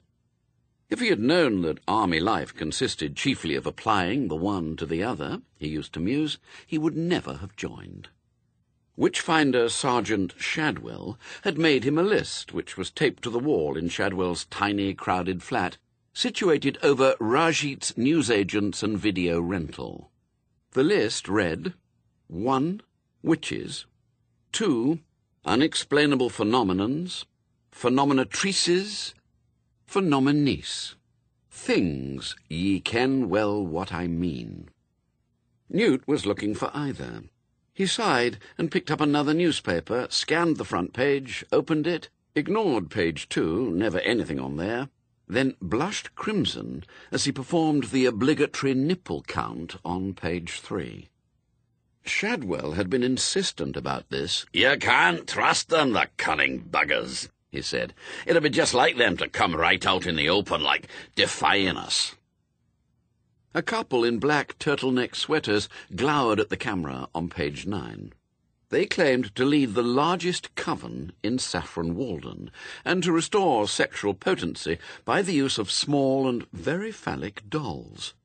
The newspaper was offering 10 of the dolls to readers who were prepared to write my most embarrassing moment of impotency stories. Newt cut the story out and stuck it into a scrapbook. There was a muffled thumping on the door.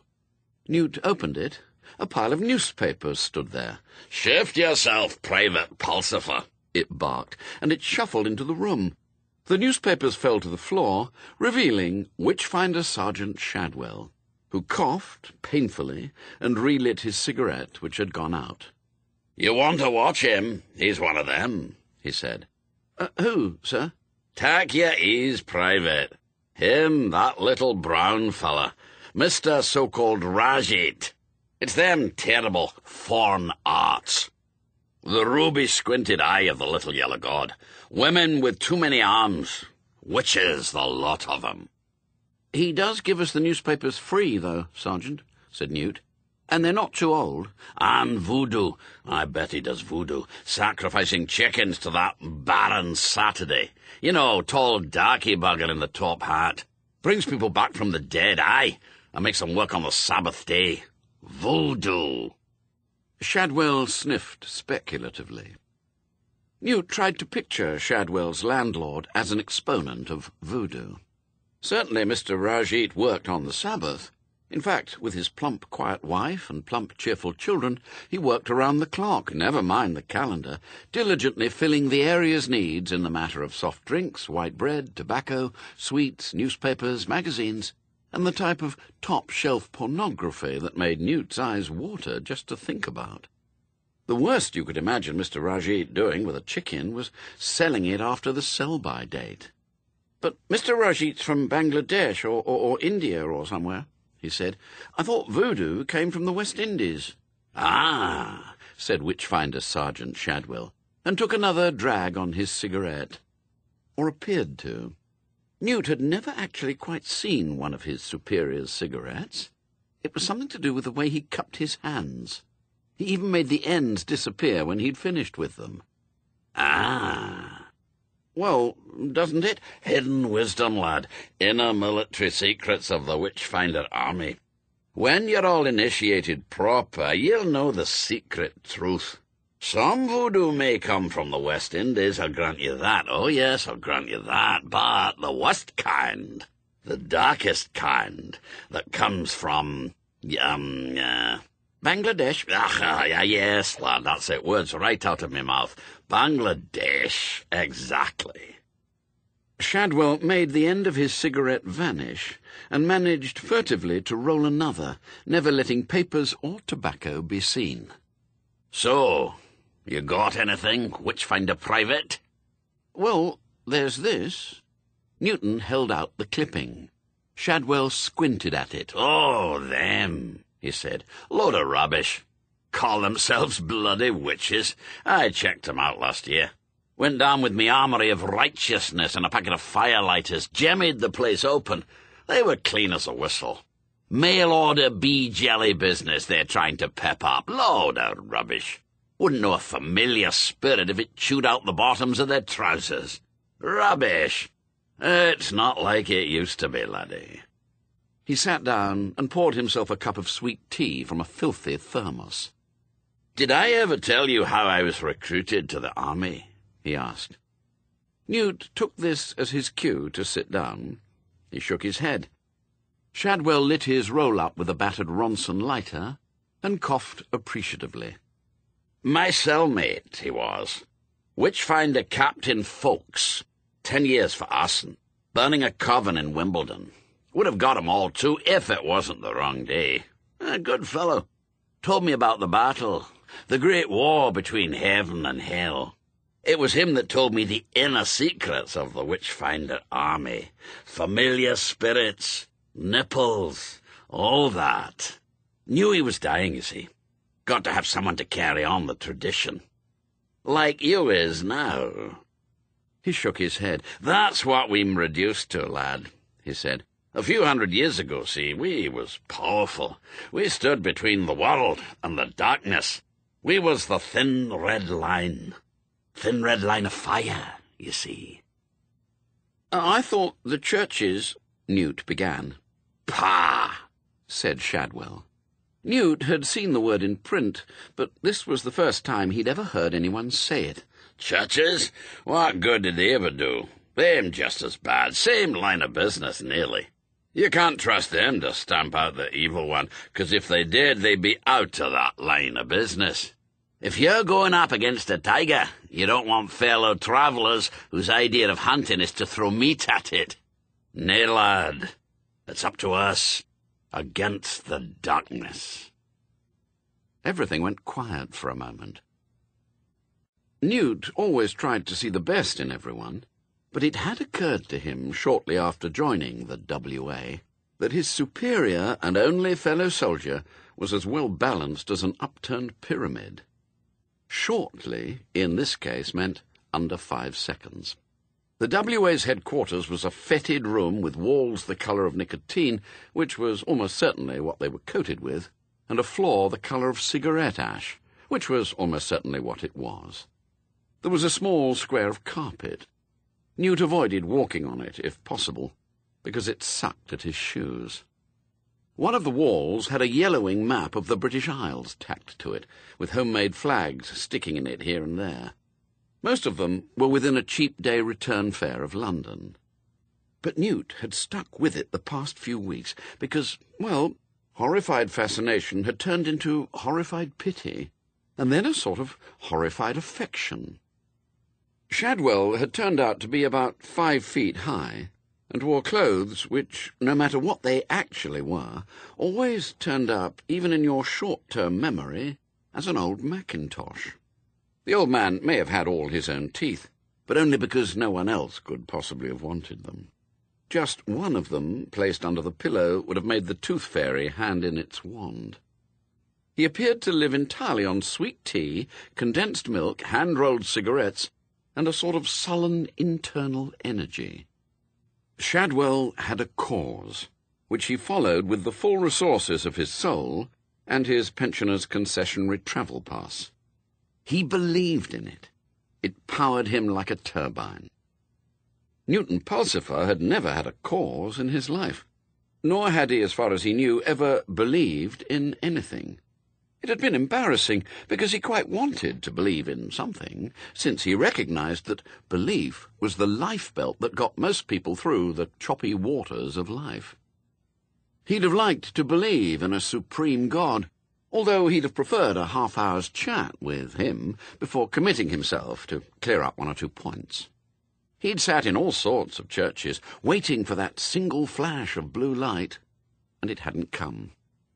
And then he'd tried to become an official atheist, and hadn't got the rock-hard, self-satisfied strength of belief even for that. And every single political party had seemed to him equally dishonest. And he'd given up on ecology when the ecology magazine he'd been subscribing to had shown its readers a plan of a self-sufficient garden, and had drawn the ecological goat tethered within 3 feet of the ecological beehive. Newt had spent a lot of time at his grandmother's house in the country, and thought he knew something about the habits of both goats and bees, and concluded, therefore, that the magazine was run by a bunch of bib-overalled maniacs. Besides, it used the word community too often.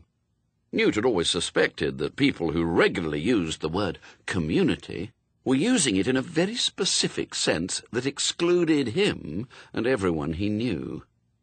Then he'd tried believing in the universe, which seemed sound enough, until he'd innocently started reading new books with words like chaos and time and quantum in the titles. He'd found that even the people whose job of work was, so to speak, the universe, didn't really believe in it, and were actually quite proud of not knowing what it really was, or even if it could, theoretically, exist. To Newt's straightforward mind, this was intolerable. Newt had not believed in the Cub Scouts, and then, when he was old enough, not in the Scouts either. He was prepared to believe, though, that the job of wages clerk at United Holdings plc, was possibly the most boring in the world. This is how Newton Pulsifer looked as a man. If he went into a phone booth and changed, he might manage to come out looking like Clark Kent. But he found he rather liked Shadwell. People often did, much to Shadwell's annoyance. The Rajites liked him because he always eventually paid his rent and didn't cause any trouble, and was racist in such a glowering, undirected way that it was quite inoffensive. It was simply that Shadwell hated everyone in the world, regardless of caste, colour, or creed, and wasn't going to make any exceptions for anyone. Madame Tracy liked him. Newt had been amazed to find that the tenant of the other flat was a middle-aged, motherly soul, whose gentlemen callers called as much for a cup of tea and a nice chat as for what little discipline she was still able to exact. Sometimes, when he'd nursed a half-pint of Guinness on a Saturday night, Shadwell would stand in the corridor between their rooms and shout things like, "Whore of Babylon!" But she told Newt privately that she'd always felt rather gratified about this, even though the closest she'd been to Babylon was Torremolinos. It was like free advertising, she said. She said she didn't mind him banging on the wall and swearing during her séance afternoons either. Her knees had been giving her jip, and she wasn't always up to operating the table rapper, she said, so a bit of muffled thumping came in useful. On Sundays, she'd leave him a bit of dinner on his doorstep, with another plate over the top of it to keep it warm.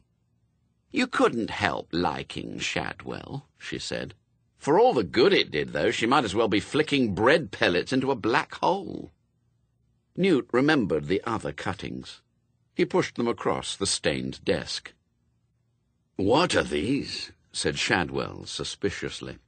"Phenomena," said Newt. "You said to look for phenomena. There's more phenomena than witches these days, I'm afraid." Anyone been shooting hares with a silver bullet, and next day an old crone in the village is walking with a limp?" Shadwell said, hopefully. "I'm afraid not." "Any cows dropping dead after some woman has looked at 'em?" "No." "What is it, then?" said Shadwell. He shuffled across to the sticky brown cupboard and pulled out a tin of condensed milk.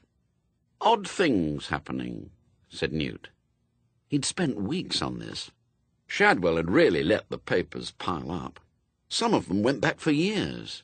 Newt had quite a good memory, perhaps because in his 23 years very little had happened to fill it up, and he'd become quite expert on some very esoteric subjects. "Seems to be something new every day," said Newt, flicking through the rectangles of newsprint. "Something weird has been happening to nuclear power stations, and no one seems to know what it is. And some people are claiming that the lost continent of Atlantis has risen." He looked proud of his efforts. Shadwell's penknife punctured the condensed milk tin.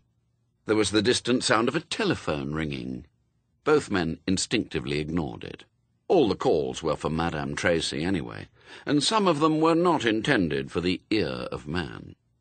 Newt had conscientiously answered the phone on his first day, listened carefully to the question, said, "Marks and Spencer's 100% cotton Y-fronts, actually," and had been left with a dead receiver. Shadwell sucked deeply. "Ah, that's no proper phenomena," he said. "Can't see any witches doing that. They're more for sinking of things, you ken." Newt's mouth opened and shut a few times. "If we're strong in the fight against witchery, we can't afford to be sidetracked by this style of thing," Shadwell went on. "Haven't you got anything more witchcrafty?" "But American troops have landed on it to protect it from things," moaned Newt. "A non-existent continent." "Any witches on it?" said Shadwell, showing a spark of interest for the first time. "It doesn't say," said Newt. "Ah, then it's just politics and geography," said Shadwell dismissively. Madame Tracy poked her head around the door. "Cooey, Mr. Shadwell," she said, giving Newt a friendly little wave. "A gentleman on the telephone for you." "Oh, hello, Mr. Newton." "Away with ye, harlot," said Shadwell automatically. "He sounds ever so refined," said Madame Tracy, taking no notice. "And I'll be getting us a nice bit of liver for Sunday." "I'd sooner sup with a devil woman." "So if you'd let me have the plates back from last week, it'd be a help. There's a love," said Madame Tracy, and tottered unsteadily back on 3-inch heels to her flat and whatever it was that had been interrupted. Newt looked despondently at his cuttings as Shadwell went out grumbling to the phone. There was one about the stones of Stonehenge moving out of position, as though they were iron filings in a magnetic field. He was vaguely aware of one side of a telephone conversation. "Who? Ah, aye. Oh, you see. What class of thing would that be?" "Aye, just as you say, sir." "And where is this place, then?" But mysteriously moving stones wasn't Shadwell's cup of tea, or rather, tin of milk. Fine, Shadwell reassured the caller. "We'll get on to it right away. I'll put my best squad on it and report success to you any minute, I have no doubt. Goodbye to you, sir. And bless you too, sir." There was the ting of a receiver going back on the hook, and then Shadwell's voice, no longer metaphorically crouched in deference, said, "Dear boy, you great southern pansy." Footnote. Shadwell hated all Southerners, and by inference was standing at the North Pole. He shuffled back into the room, and then stared at Newt as if he'd forgotten why he was there. What was it he was going on about?" he said. "All these things that are happening," Newt began. "Aye." Shadwell continued to look through him while thoughtfully tapping the empty tin against his teeth. "Well, there's this little town which has been having some amazing weather for the last few years," Newt went on helplessly. "What? Raining frogs and similar?" said Shadwell, brightening up a bit. "No, it just has normal weather for the time of year." "You call that a phenomena?" said Shadwell. "I've seen phenomenas that'd make your hair curl, laddie." He started tapping again. "When do you remember normal weather for the time of year?" said Newt, slightly annoyed. "Normal weather for the time of year isn't normal, Sergeant. It has snow at Christmas. When did you last see snow at Christmas? And long hot Augusts? Every year? And crisp autumns? The kind of weather you used to dream of as a kid? It never rained on November the 5th, and always snowed on Christmas Eve? Shadwell's eyes looked unfocused. He paused with the condensed milk tin halfway to his lips. "I never used to dream when I was a kid," he said quietly. Newt was aware of skidding around the lip of some deep, unpleasant pit. He mentally backed away. "It's just very odd," he said. "There's a weatherman here talking about averages and norms and microclimates and things like that." "What's that mean?" said Shadwell. "Means he doesn't know why," said Newt, who hadn't spent years on the littoral of business without picking up a thing or two. He looked sidelong at the Witchfinder Sergeant. "Witches are well known for affecting the weather," he prompted. "I looked it up in the Discovery." Oh, God, he thought, or other suitable entity, don't let me spend another evening cutting newspapers to bits in this ashtray of a room. Let me get out in the fresh air. Let me do whatever is the WA's equivalent of going water skiing in Germany. "It's only 40 miles away," he said, tentatively. "I thought I could just sort of nip over there tomorrow and have a look around, you know. I'll pay my own petrol," he added. Shadwell wiped his upper lip thoughtfully. "This place," he said, "it wouldn't be called Tadfield, would it?" "That's right, Mr. Shadwell," said Newt. "How did you know that?" "Wonder what the Southerners is playing at now," said Shadwell under his breath. "Well," he said out loud, "and why not?" "Who'll be playing, Sergeant?" said Newt. Shadwell ignored him. I suppose it can't do any harm. You'll pay your own petrol, you say?" Newt nodded. "Then you'll come here at 9 o'clock in the morning," he said. "Afore you go." "What for?" said Newt. "Your armour of righteousness." Just after Newt had left, the phone rang again. This time it was Crowley, who gave approximately the same instructions as Aziraphale. Shadwell took them down again, for form's sake, while Madame Tracy hovered delightedly behind him. "2 calls in one day, Mr. Shadwell," she said. "Your little army must be marching away like anything." "Ah, away with you, you marin-plashed Berezini," muttered Shadwell, and slammed the door. "Tadfield," he thought. "Ah, well, so long as they paid up on time." Neither Aziraphale or Crowley ran the Witchfinder army, but they both approved of it, or at least knew that it would be approved of by their superiors. So it appeared on the list of Aziraphale's agencies, because it was, well, a Witchfinder army, and you had to support anyone calling themselves Witchfinders, in the same way that the USA had to support anyone calling themselves anti-communist. And it appeared on Crowley's list for the slightly more sophisticated reason that people like Shadwell did the cause of hell no harm at all. Quite the reverse, it was felt. Strictly speaking, Shadwell didn't run the WA either. According to Shadwell's pay ledgers, it was run by Witchfinder General Smith. Under him were Witchfinder Colonels Green and Jones, and Witchfinder Majors Jackson, Robinson, and Smith. No relation. Then there were Witchfinder Majors Saucepan, Tin, Milk, and Cupboard, because Shadwell's limited imagination had been beginning to struggle at this point. And Witchfinder Captains Smith, and Smythe, and ditto, and 500 Witchfinder Privates and Corporals and Sergeants. Many of them were called Smith, but this didn't matter, because neither Crowley nor Aziraphale had ever bothered to read that far. They simply handed over the pay. After all, both lots put together only came to around £60 a year. Shadwell didn't consider this in any way criminal. The army was a sacred trust, and a man had to do something. The old ninepences weren't coming in like they used to.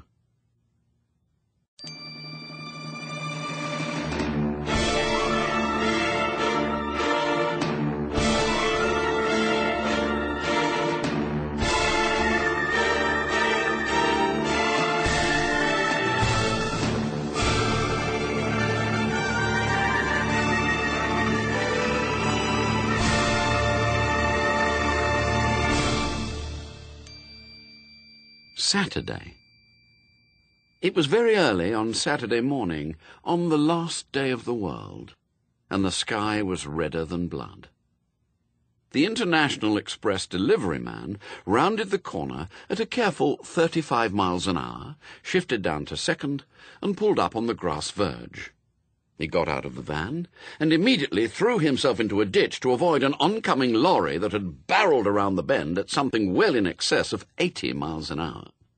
He got up, picked up his glasses, put them back on, retrieved his parcel and clipboard, brushed the grass and mud from his uniform, and, as an afterthought, shook his fist at the rapidly diminishing lorry. "Shouldn't be allowed, bloody lorries. No respect for other road users, what I always say. What I always say is, remember that without a car, son, you're just a pedestrian too." He climbed down the grassy verge, clambered over a low fence, and found himself beside the River Uck. The International Express delivery man walked along the banks of the river, holding the parcel. Farther down the river bank sat a young man dressed all in white. He was the only person in sight. His hair was white, his skin chalk pale, and he sat and stared up and down the river as if he were admiring the view. He looked like how Victorian romantic poets looked just before the consumption and drug abuse really started to cut it. The International Express man couldn't understand it. I mean, in the old days, and it wasn't that long ago really, there'd been an angler every dozen yards along the bank. Children had played there, courting couples had come to listen to the splish and gurgle of the river, and to hold hands and to get all lovey-dovey in the Sussex sunset. He'd done that with Maud, his missus, before they were married. They'd come here to spoon, and, on one memorable occasion, fork. Times changed, reflected the delivery man. Now, white and brown sculptures of foam and sludge drifted serenely down the river, often covering it for yards at a stretch. And where the surface of the water was visible, it was covered with a molecules-thin petrochemical sheen. There was a loud whirring as a couple of geese, thankful to be back in England again after the long, exhausting flight across the northern Atlantic, landed on the rainbow-slicked water and sank without trace. "Funny old world," thought the delivery man. "Here's the Uck, used to be the prettiest river in this part of the world, and now it's just a glorified industrial sewer. The swans sink to the bottom, and the fishes float on the top. Well, that's progress for you. You can't stop progress." He had reached the man in white. "Excuse me, sir. Party name of Chalky?" The man in white nodded, said nothing. He continued to gaze out at the river, following an impressive sludge and foam sculpture with his eyes. "So beautiful," he whispered. "It's all so damn beautiful." The delivery man found himself temporarily devoid of words. Then his automatic systems cut in. "Funny old world, isn't it? And no mistake. I mean, you go all over the world delivering, and then here you are practically in your own home, so to speak. I mean, I was born and bred round here, sir, and I've been to the Mediterranean and to Des Moines, and that's in America, sir, and now here I am, and here's your parcel, sir." Party name of Chalky took the parcel, and took the clipboard, and signed for the parcel. The pen developed a leak as he did so, and his signature obliterated itself as it was written. It was a long word, and it began with a P, and then there was a splodge, and then it ended in something that might have been ence, and might have been Ution. "Much obliged, sir," said the delivery man. He walked back along the river, back toward the busy road where he had left his van, trying not to look at the river as he went. Behind him, the man in white opened the parcel. In it was a crown, a circlet of white metal set with diamonds. He gazed at it for some seconds with satisfaction, then put it on. It glinted in the light of the rising sun. Then the tarnish, which had begun to suffuse its silver surface when his fingers touched it, spread to cover it completely, and the crown went black. White stood up. There's one thing you can say for air pollution: you get utterly amazing sunrises. It looked like someone had set fire to the sky.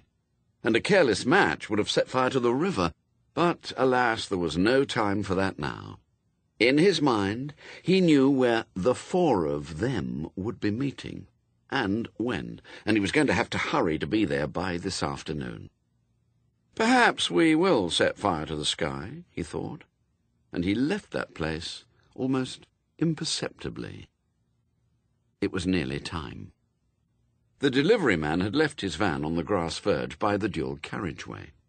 He walked around to the driver's side, carefully because other cars and lorries were still rocketing around the bend, reached in through the open window, and took the schedule from the dashboard. Only one more delivery to make, then. He read the instructions on the delivery voucher carefully. He read them again, paying particular attention to the address and the message.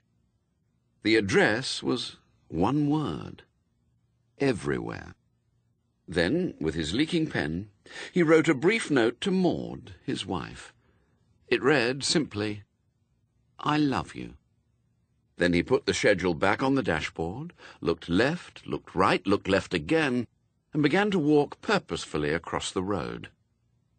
He was halfway across when a German juggernaut came around the corner, its driver crazed on caffeine, little white pills, and EEC transport regulations. He watched its receding bulk. "Caw," he thought, "that one nearly had me." Then he looked down at the gutter. "Oh," he thought. "Yes," agreed a voice from behind his left shoulder, or at least from behind the memory of his left shoulder. The delivery man turned and looked and saw. At first he couldn't find the words, couldn't find anything, and then the habits of a working lifetime took over, and he said, "Message for you, sir." "For me?" "Yes, sir." He wished he still had a throat. He could have swallowed if he still had a throat. "No package, I'm afraid, Mr. Sir. It's a message." "Deliver it, then." "It's this, sir. Come and see." Finally. There was a grin on its face, but then, given the face, there couldn't have been anything else. "Thank you," it continued. "I must commend your devotion to duty." "Sir?" The late delivery man was falling through a grey mist, and all he could see were two spots of blue that might have been eyes and might have been distant stars. "Don't think of it as dying," said Death. "Just think of it as leaving early to avoid the rush." The delivery man had a brief moment to wonder whether his new companion was making a joke, and to decide that he wasn't, and then there was nothing. Red sky in the morning. It was going to rain. Yes. Witchfinder Sergeant Shadwell stood back with his head on one side. "Right then," he said. "You all ready? Have you got it all?" "Yes, sir." "Pendulum of Discovery?" "Pendulum of Discovery, yes." "Thumbscrew?" Newt swallowed and patted a pocket. "Thumbscrew," he said. "Firelighters?" I really think, Sergeant, that Firelighters." "Firelighters," said Newt sadly. "And matches." Footnote. Note for Americans and other city-dwelling life forms. The rural British, having eschewed central heating as being far too complicated, and, in any case, weakening moral fibre, prefer a system of piling small pieces of wood and lumps of coal, topped by large wet logs, possibly made of asbestos, into small smouldering heaps, known as, "There's nothing like a roaring open fire, is there?" Since none of these ingredients are naturally inclined to burn, underneath all this, they apply a small rectangular waxy white lump, which burns cheerfully until the weight of the fire puts it out. These little white blocks are called firelighters. No one knows why. bell, book, and candle. Newt patted another pocket. It contained a paper bag, inside which was a small bell of the sort that maddens budgerigars, a pink candle of the birthday cake persuasion, and a tiny book called Prayers for Little Hands. Shadwell had impressed upon him that although witches were the primary target, a good witch-finder should never pass up the chance to do a quick exorcism, and should have his field kit with him at all times. "Bell, book, and candle," said Newt. Pin? "Pin." Good lad, never forget your pin. It's the bayonet in your artillery of light. Shadwell stood back. Newt noticed with amazement that the old man's eyes had misted over. "I wish I was going with ye," he said. "Of course, this won't be anything, but it'd be good to get out and about again.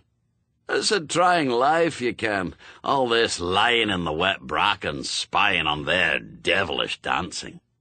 It gets into your bones, something cruel." He straightened up and saluted. "Off you go then, Private Pulsifer. May the armies of glorification march with ye." After Newt had driven off, Shadwell thought of something that he'd never had the chance to do before. What he needed now was a pin. Not a military-issue pin, which is for the use of, just an ordinary pin, such as you might stick in a map. The map was on the wall. It was old. It didn't show Milton Keynes. It didn't show Harlow. It barely showed Manchester and Birmingham. It had been the Army's HQ map for 300 years. There were a few pins in it still, mainly in Yorkshire and Lancashire, and a few in Essex, but they were almost rusted through. Elsewhere, mere brown stubs indicated the distant mission of a long-ago witch-finder. Shadwell finally found a pin among the debris in an ashtray.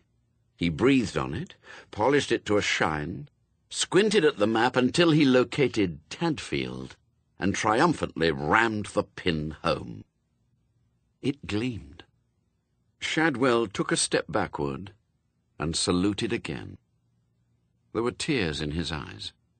Then he did a smart about-turn and saluted the display cabinet. It was old and battered, and the glass was broken, but in a way it was the W.A. It contained the regimental silver, the inter-battalion golf trophy, not competed for, alas, in 70 years. It contained the patent muzzle-loading thunder gun of Witchfinder Colonel, "Ye shall not eat any living thing with the blood, neither shall ye use enchantment, nor observe times," Dalrymple.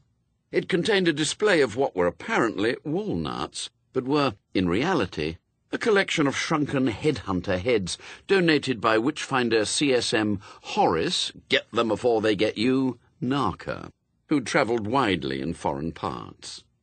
It contained memories. Shadwell blew his nose noisily on his sleeve. Then he opened a tin of condensed milk for breakfast.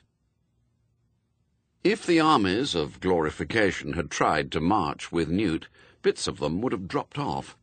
This is because, apart from Newt and Shadwell, they had been dead for quite a long time. It was a mistake to think of Shadwell, Newt never found out if he had a first name, as a lone nut. It was just that all the others were dead, in most cases for several hundred years. Once the army had been as big as it currently appeared in Shadwell's creatively edited bookkeeping. Newt had been surprised to find that the Witchfinder army had antecedents as long and almost as bloody as its more mundane counterpart. The rates of pay for witchfinders had last been set by Oliver Cromwell and never reviewed. Officers got a crown, and the general got a sovereign. It was just an honorarium, of course, because you got 9p per witch found and first pick of their property. You really got to rely on those 9p. And so times had been a bit hard before Shadwell had gone on the payrolls of heaven and hell. Newt's pay was 1 old shilling per year. Footnote. Note for young people and Americans. 1 shilling equals 5p. It helps to understand the antique finances of the Witchfinder army if you know the original British monetary system. 2 farthings equals 1 halfpenny. 2 halfpennies equals 1 penny. 3 pennies equals a threepenny bit. 2 threepences equals a sixpence. 2 sixpences equals 1 shilling, or bob. 2 bob equals a florin. 1 florin and 1 sixpence equals half a crown. 4 half-crowns equals 10 bob note. 2 10-bob notes equals £1 or 240 pennies. 1 pound and 1 shilling equals 1 guinea. The British resisted decimalised currency for a long time because they thought it was too complicated. In return for this, he was charged to keep glimmer, firelock, firebox, tinderbox, or igniferous matches about his person at all times, although Shadwell indicated that a Ronson gas lighter would do very well. Shadwell had accepted the invention of the patent cigarette lighter in the same way that conventional soldiers welcomed the repeating rifle. The way Newt looked at it, it was like being in one of those organisations like the Sealed Knot, or those people who kept on refighting the American Civil War. It got you out at weekends, and meant that you were keeping alive fine old traditions that had made Western civilization what it was today. An hour after leaving the headquarters, Newt pulled into a lay-by and rummaged in the box on the passenger seat. Then he opened the car window, using a pair of pliers for the purpose, since the handle had long since fallen off. The packet of firelighters was sent winging over the hedge. A moment later, the thumbscrew followed it. He debated about the rest of the stuff, and then put it back in the box. The pin was Witchfinder military issue, with a good ebony knob on the end, like a lady's hat pin. He knew what it was for. He'd done quite a lot of reading. Shadwell had piled him up with pamphlets at their first meeting, but the army had also accumulated various books and documents which, Newt suspected, would be worth a fortune if they ever hit the market. The pin was to jab into suspects. If there was a spot on their body where they didn't feel anything, they were a witch. Simple. Some of the fraudulent witch-finders had used special retracting pins, but this one was honest, solid steel. He wouldn't be able to look old Shadwell in the face if he threw away the pin. Besides, it was probably bad luck. He started the engine and resumed his journey. Newt's car was a Wasabi.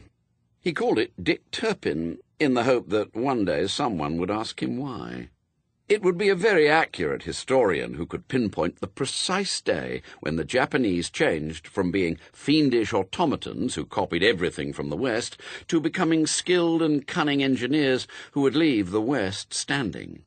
But the Wasabi had been designed on that one confused day and combined the traditional bad points of most Western cars with a host of innovative disasters, the avoidance of which had made firms like Honda and Toyota what they were today.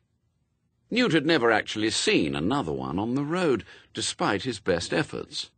For years, and without much conviction, he'd enthused to his friends about its economy and efficiency, in the desperate hope that one of them might buy one, because misery loves company. In vain did he point out its 823cc engine, its 3-speed gearbox, its incredible safety devices, like the balloons which inflated on dangerous occasions, such as when you were doing 45 miles per hour on a straight, dry road, but were about to crash because a huge safety balloon had just obscured the view. He'd also wax slightly lyrical about the Korean-made radio, which picked up Radio Pyongyang incredibly well, and the simulated electronic voice, which warned you about not wearing a seatbelt, even when you were. It had been programmed by someone who not only didn't understand English, but didn't understand Japanese either. It was state-of-the-art, he said. The art, in this case, was probably pottery. His friends nodded and agreed, and privately decided that if ever it came to buying a Wasabi or walking, they'd invest in a pair of shoes. It came to the same thing anyway, since one reason for the Wasabi's incredible MPG was that fact that it spent a lot of time waiting in garages while crankshafts and things were in the post from the world's only surviving wasabi agent in Nigirizushi, Japan. In that vague Zen-like trance in which most people drive, Newt found himself wondering exactly how you used the pin. Did you say, "I've got a pin and I'm not afraid to use it"? Have pin will travel, the pin slinger, the man with the golden pin, the pins of Navarone? It might have interested Newt to know that of the 39,000 women tested with the pin during the centuries of witch hunting, 29,000 said, ouch.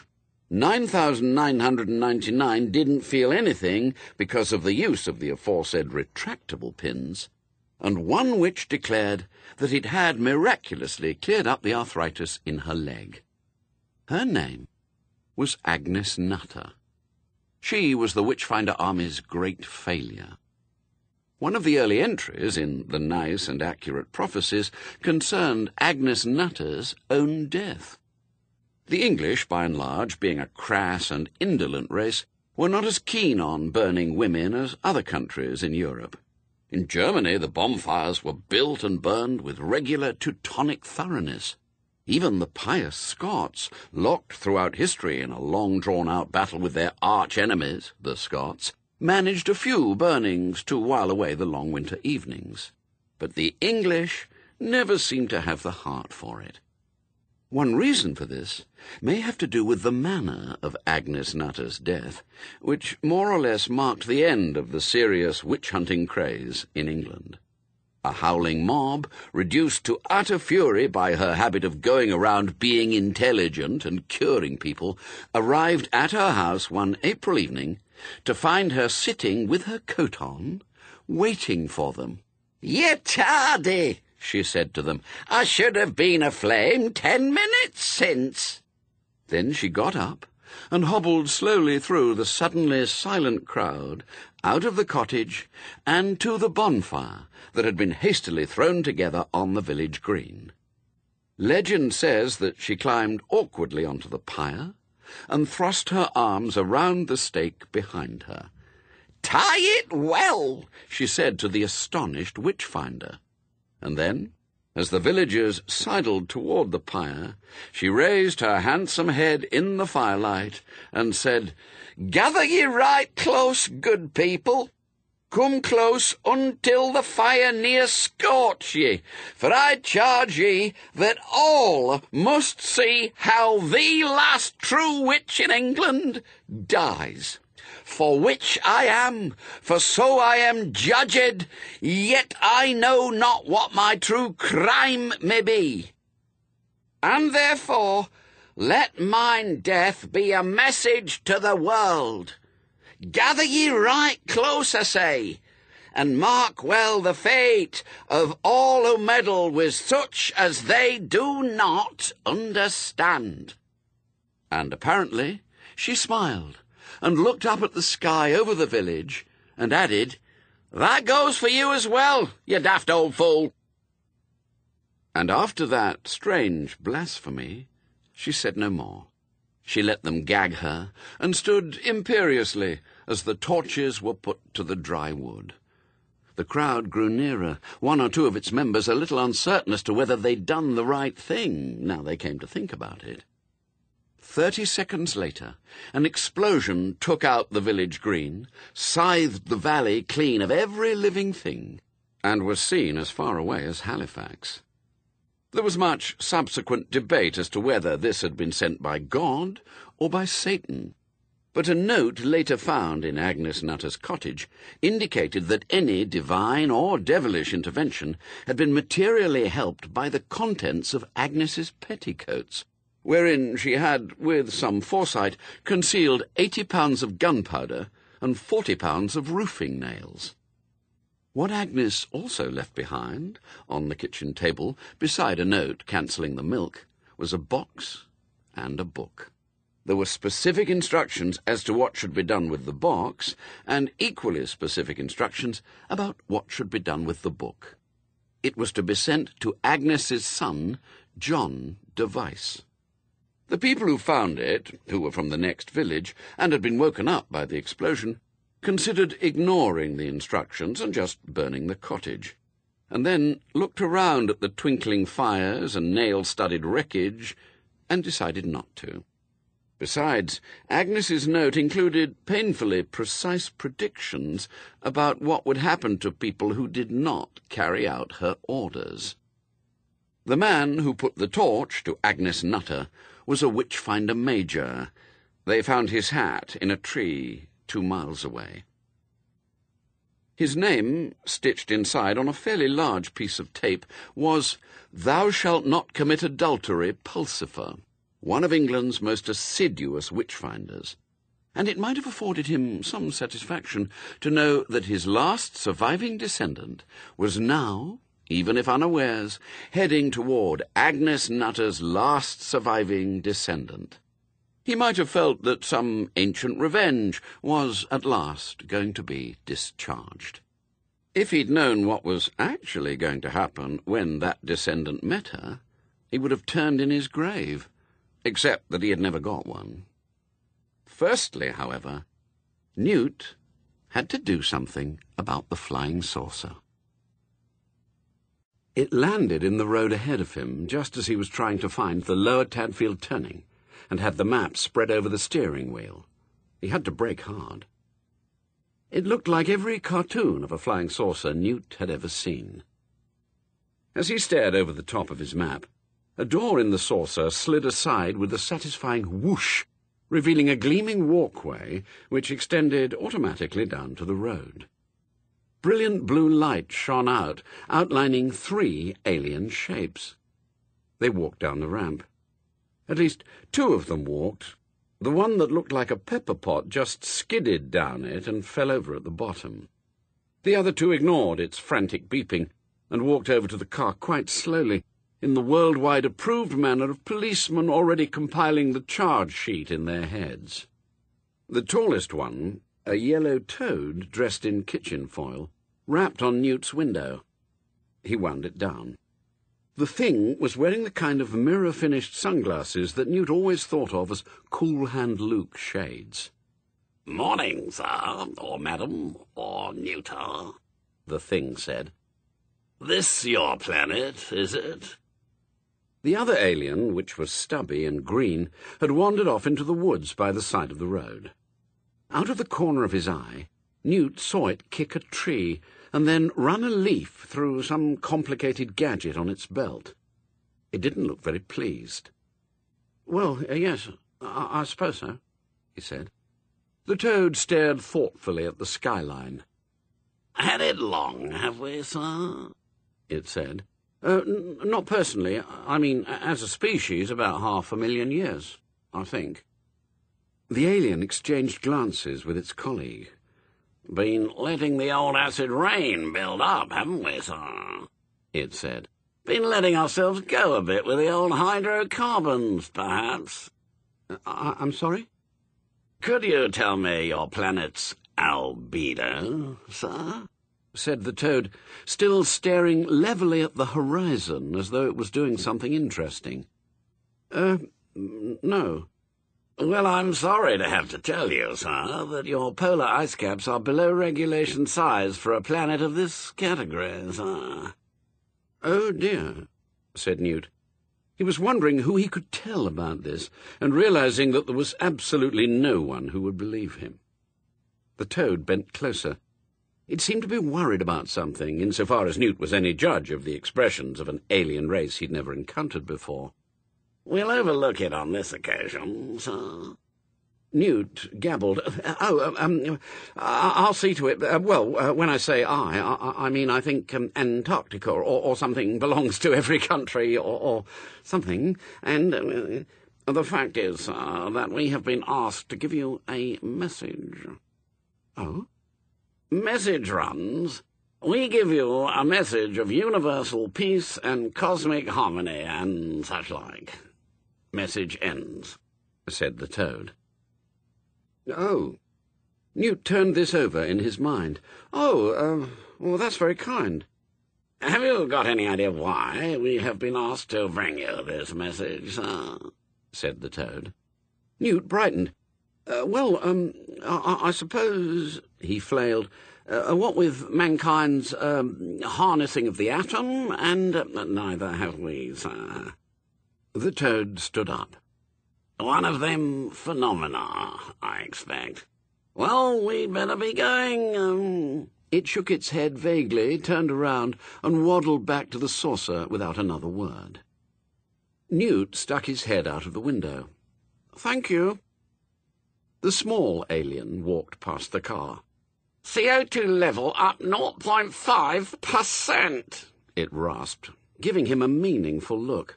You do know you can find yourself charged with being a dominant species while under the influence of impulse-driven consumerism, don't you? The two of them righted the third alien, dragged it back up the ramp, and shut the door. Newt waited for a while in case there were any spectacular light displays, but it just stood there.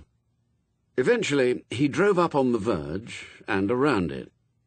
When he looked in his rearview mirror, it had gone.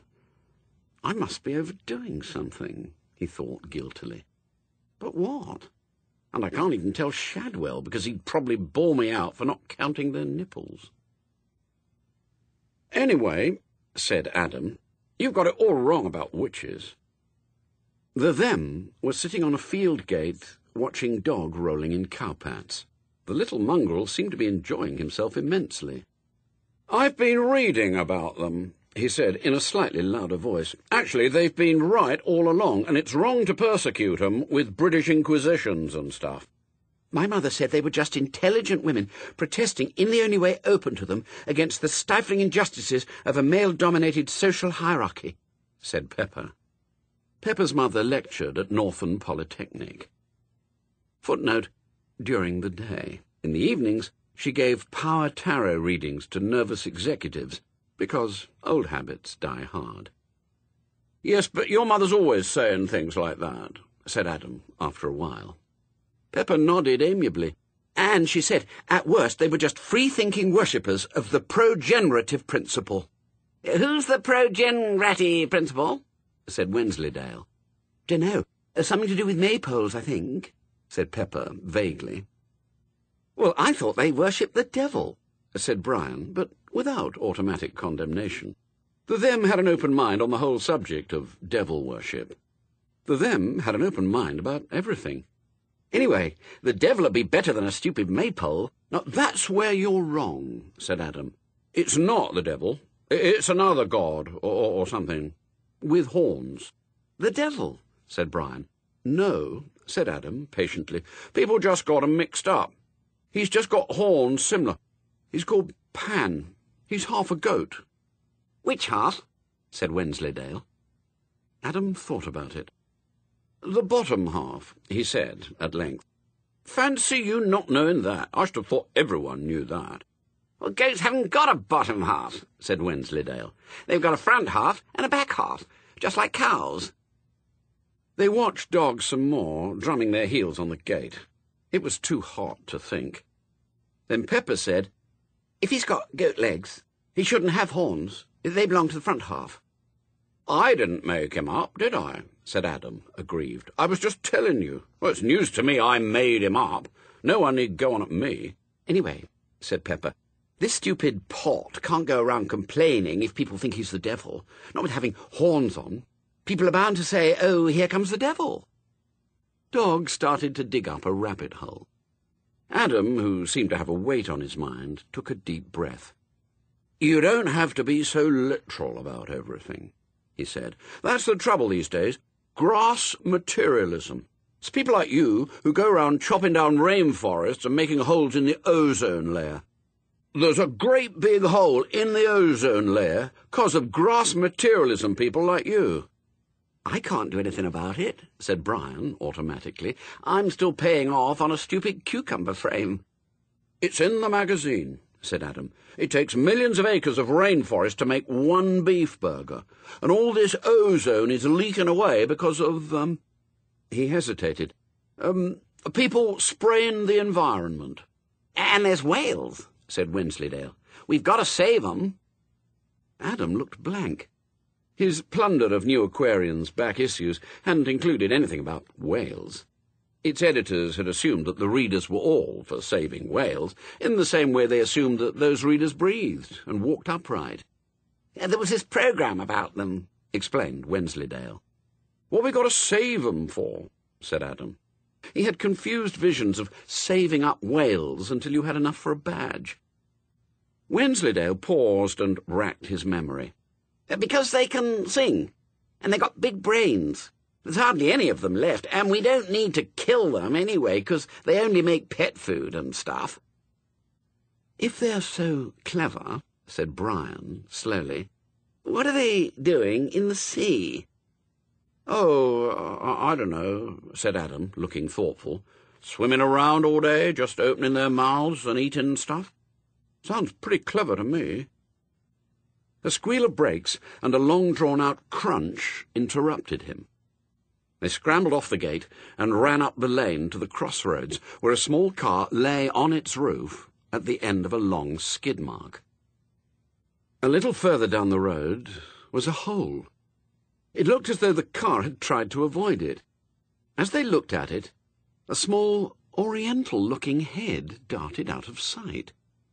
The them dragged the door open and pulled out the unconscious Newt. Visions of medals for heroic rescue thronged Adam's head. Practical considerations of first aid thronged around that of Wensleydale. We shouldn't move him, he said. Because of broken bones, we ought to get someone. Adam cast around. There was a rooftop just visible in the trees down the road. It was Jasmine Cottage. And in Jasmine Cottage, Anathema Device was sitting in front of a table on which some bandages, aspirins, and assorted first aid items had been laid out for the past hour. Anathema had been looking at the clock. He'll be coming around any moment now, she'd thought. And then, when he got there, he wasn't what she'd been expecting. More precisely, he wasn't what she'd been hoping for. She had been hoping, rather self-consciously, for someone tall, dark, and handsome. Newt was tall, but with a rolled-out, thin look. And while his hair was undoubtedly dark, it wasn't any sort of fashion accessory. It was just a lot of thin black strands all growing together out of the top of his head. This was not Newt's fault. In his younger days, he would go every couple of months to the barber's shop on the corner, clutching a photograph he'd carefully torn from a magazine, which showed someone with an impressively cool haircut grinning at the camera. And he would show the picture to the barber and ask to be made to look like that, please. And the barber, who knew his job, would take one look and then give Newt the basic all-purpose short back and sides. After a year of this, Newt realised that he obviously didn't have the face that went with haircuts. The best Newton Pulsifer could hope for, after a haircut, was shorter hair. It was the same with suits. The clothing hadn't been invented that would make him look suave and sophisticated and comfortable. These days he had learned to be satisfied with anything that would keep the rain off and give him somewhere to keep his change. And he wasn't handsome, not even when he took off his glasses. Footnote. Actually, less so when he took off his glasses, because then he tripped over things and wore bandages a lot. And, she discovered when she took off his shoes to lay him on her bed, he wore odd socks, one blue one with a hole in the heel, and one grey one with holes around the toes. I suppose I meant to feel a wave of warm, tender female something or other about this, she thought. I just wish he'd wash them. So, tall, dark, but not handsome. She shrugged. Okay, 2 out of 3 isn't bad. The figure on the bed began to stir, and Anathema, who in the very nature of things always looked to the future, suppressed her disappointment and said, How are we feeling now? Newt opened his eyes. He was lying in a bedroom, and it wasn't his. He knew this instantly because of the ceiling. His bedroom ceiling still had the model aircraft hanging from bits of cotton. He'd never got around to taking them down. This ceiling just had cracked plaster.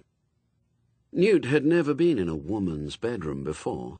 But he sensed that this was won largely by a combination of soft smells. There was a hint of talcum and lily of the valley, and no rank suggestion of old T-shirts that had forgotten what the inside of a tumble dryer looked like. He tried to lift his head up, groaned, and let it sink back onto the pillow. Pink, he couldn't help noticing. "You banged your head on the steering wheel," said the voice that had roused him. "Nothing broken, though. What happened?" Newt opened his eyes again. "Car all right?" he said. "Apparently, a little voice inside it keeps repeating, 'Prees to Frosten Sleetburt.'" "See?" said Newt to an invisible audience. "They knew how to build them in those days. That plastic finish hardly takes a dent." He blinked at Anathema. "I swerved to avoid a Tibetan in the road," he said. "At least, I think I did. I think I've probably gone mad." The figure walked around into his line of sight. It had dark hair and red lips and green eyes, and it was almost certainly female. Newt tried not to stare. It said, "If you have, no one's going to notice." Then she smiled. "Do you know, I've never met a witch-finder before." Newt began. She held up his open wallet. "I had to look inside," she said. Newt felt extremely embarrassed, a not unusual state of affairs. Shadwell had given him an official witch-finder's warrant card, which, among other things, charged all beadles, magistrates, bishops, and bailiffs to give him free passage and as much dry kindling as he required. It was incredibly impressive, a masterpiece of calligraphy, and probably quite old. He'd forgotten about it. "It's really just a hobby," he said wretchedly. "I'm really, He wasn't going to say wages clerk. Not here, not now, not to a girl like this. A computer engineer," he lied. Want to be? Want to be? In my heart I'm a computer engineer. It's only the brain that's letting me down. "Excuse me, could I know, Anathema device?" said Anathema. "I'm an occultist, but that's just a hobby. I'm really a witch." "Well done. You're half an hour late," she added, handing him a small sheet of cardboard, "so you'd better read this. It'll save a lot of time." Newt did, in fact, own a small home computer, despite his boyhood experiences. In fact, he'd owned several. You always knew which ones he owned. They were desktop equivalents of the Wasabi. They were the ones which, for example, dropped to half price just after he'd bought them, or were launched in a blaze of publicity and disappeared into obscurity within a year, or only worked at all if you stuck them in a fridge, or if by some fluke they were basically good machines. Newt always got the few that were sold with the early bug-infested version of the operating system. But he persevered because he believed. Adam also had a small computer. He used it for playing games, but never for very long. He'd load a game, watch it intently for a few minutes, and then proceed to play it until the high score counter ran out of zeros. When the other them wondered about this strange skill, Adam professed mild amazement that everyone didn't play games like this. "All you have to do is learn how to play it, and then it's just easy," he said. Quite a lot of the front parlour in Jasmine Cottage was taken up, Newt noticed with a sinking feeling, with piles of newspapers. Clippings were stuck around the walls. Some of them had bits circled in red ink. He was mildly gratified to spot several he had cut out for Shadwell. Anathema owned very little in the way of furniture.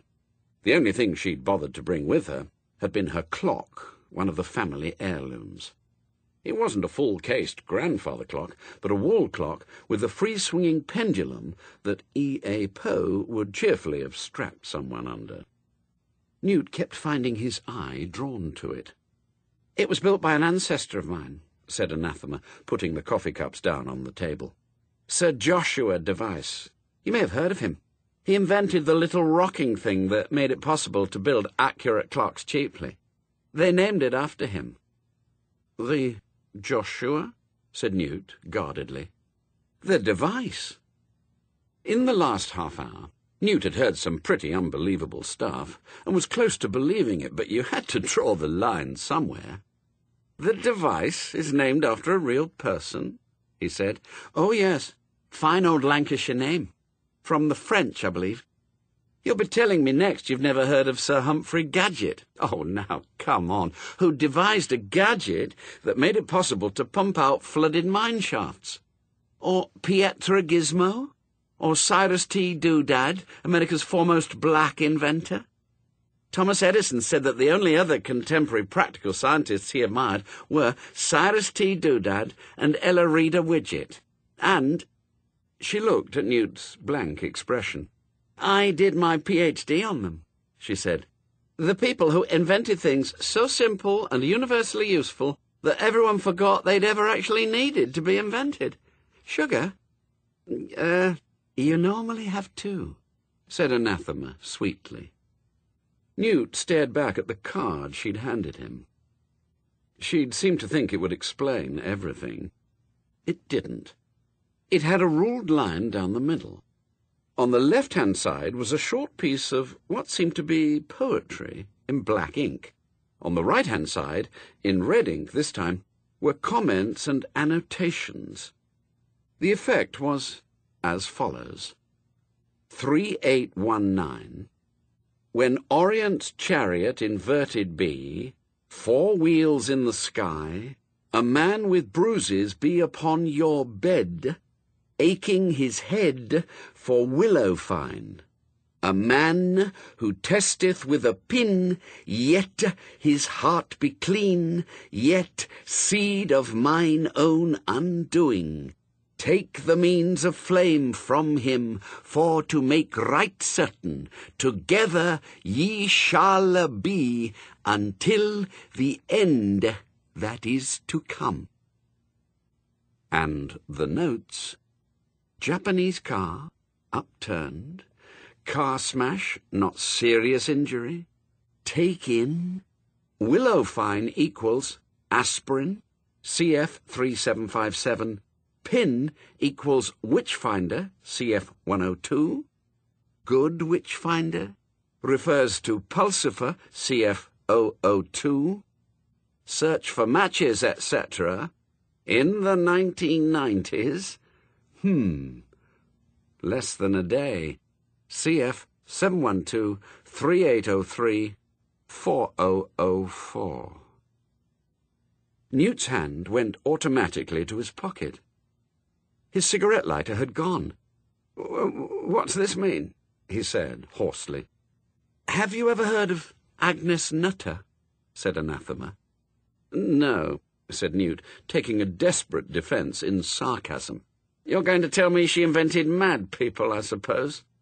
"Another fine old Lancashire name," said Anathema coldly. "If you don't believe, read up on the witch trials of the early 17th century. She was an ancestress of mine. As a matter of fact, one of your ancestors burned her alive, or tried to." Newt listened in fascinated horror to the story of Agnes Nutter's death. "Thou shalt not commit adultery, Pulsifer," he said, when she'd finished. "Oh, that sort of name was quite common in those days," said Anathema. "Apparently there were 10 children, and they were a very religious family. There was covetousness, Pulsifer, false witness, Pulsifer."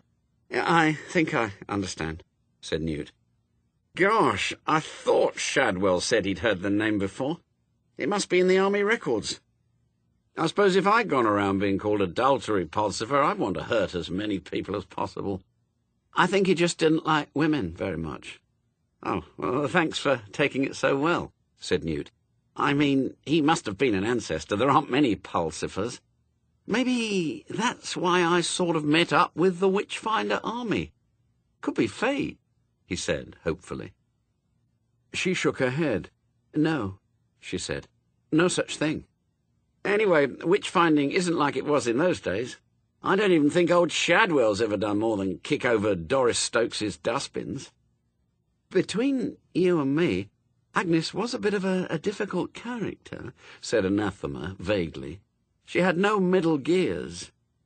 Newt waved the bit of paper. "But what's it got to do with this?" he said. "She wrote it. Well, the original. It's number 3819 of the Nice and Accurate Prophecies of Agnes Nutter, first published 1655. Newt stared at the prophecy again. His mouth opened and shut. "She knew I'd crash my car?" he said. "Yes. Well, no, probably not. It's hard to say. You see, Agnes was the worst prophet that's ever existed, because she was always right. That's why the book never sold." Most psychic abilities are caused by a simple lack of temporal focus, and the mind of Agnes Nutter was so far adrift in time that she was considered pretty mad even by the standards of 17th century Lancashire, where mad prophetesses were a growth industry. But she was a treat to listen to, everyone agreed. She used to go on about curing illnesses by using a sort of mould, and the importance of washing your hands so that the tiny little animals who cause diseases would be washed away, when every sensible person knew that a good stink was the only defence against the demons of ill health.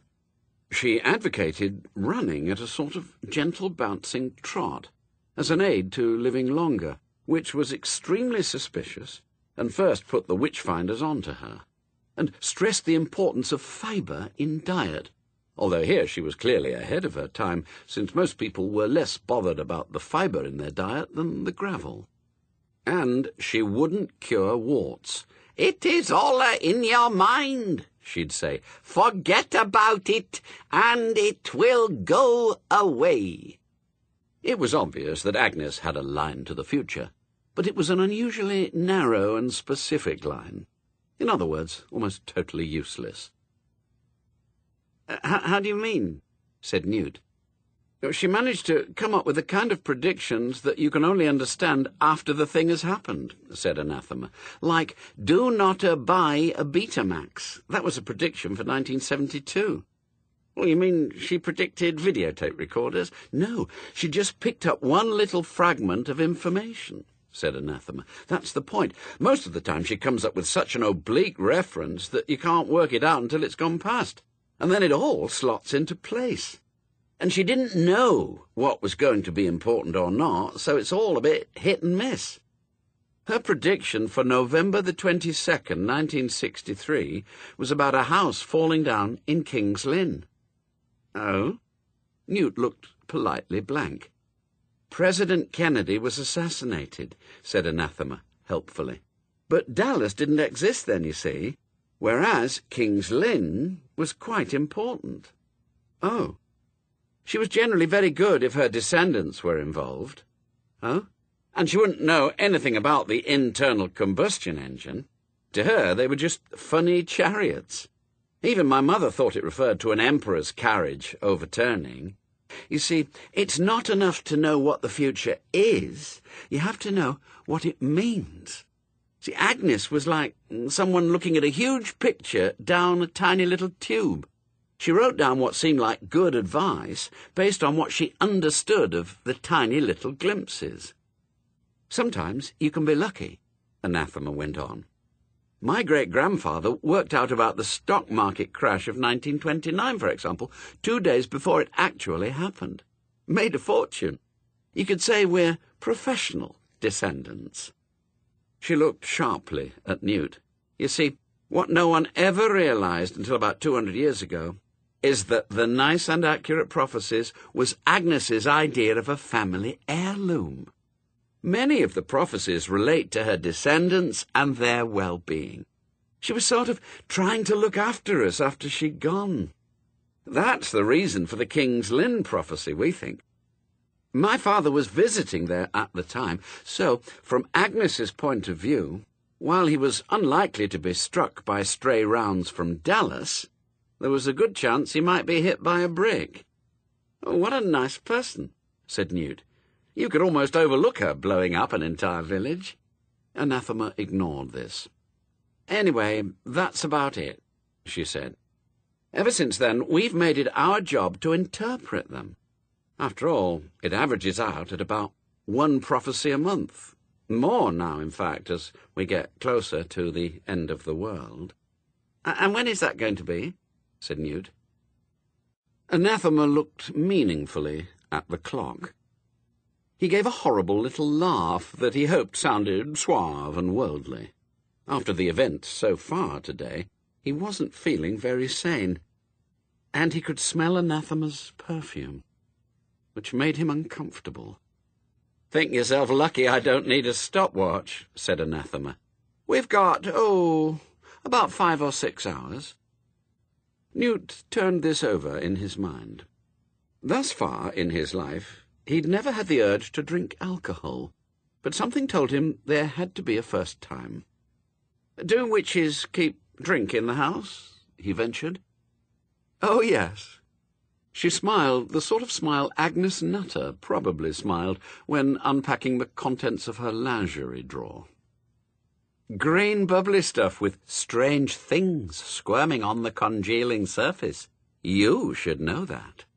"Fine. Got any ice?" It turned out to be gin. There was ice. Anathema, who had picked up witchcraft as she went along, disapproved of liquor in general, but approved of it in her specific case. "Did I tell you about the Tibetan coming out of a hole in the road?" Newt said, relaxing a bit. "Oh, I know about them," she said, shuffling the papers on the table. "The 2 of them came out of the front lawn yesterday. The poor things were quite bewildered, so I gave them a cup of tea, and then they borrowed a spade and went down again. I don't think they quite know what they're supposed to be doing." Newt felt slightly aggrieved. "Well, how did you know they were Tibetan?" he said. "If it comes to that, how did you know? Did he go when you hit him?" "Well, he looked Tibetan," said Newt. "Saffron robes, bald head, Tibetan. One of mine spoke quite good English.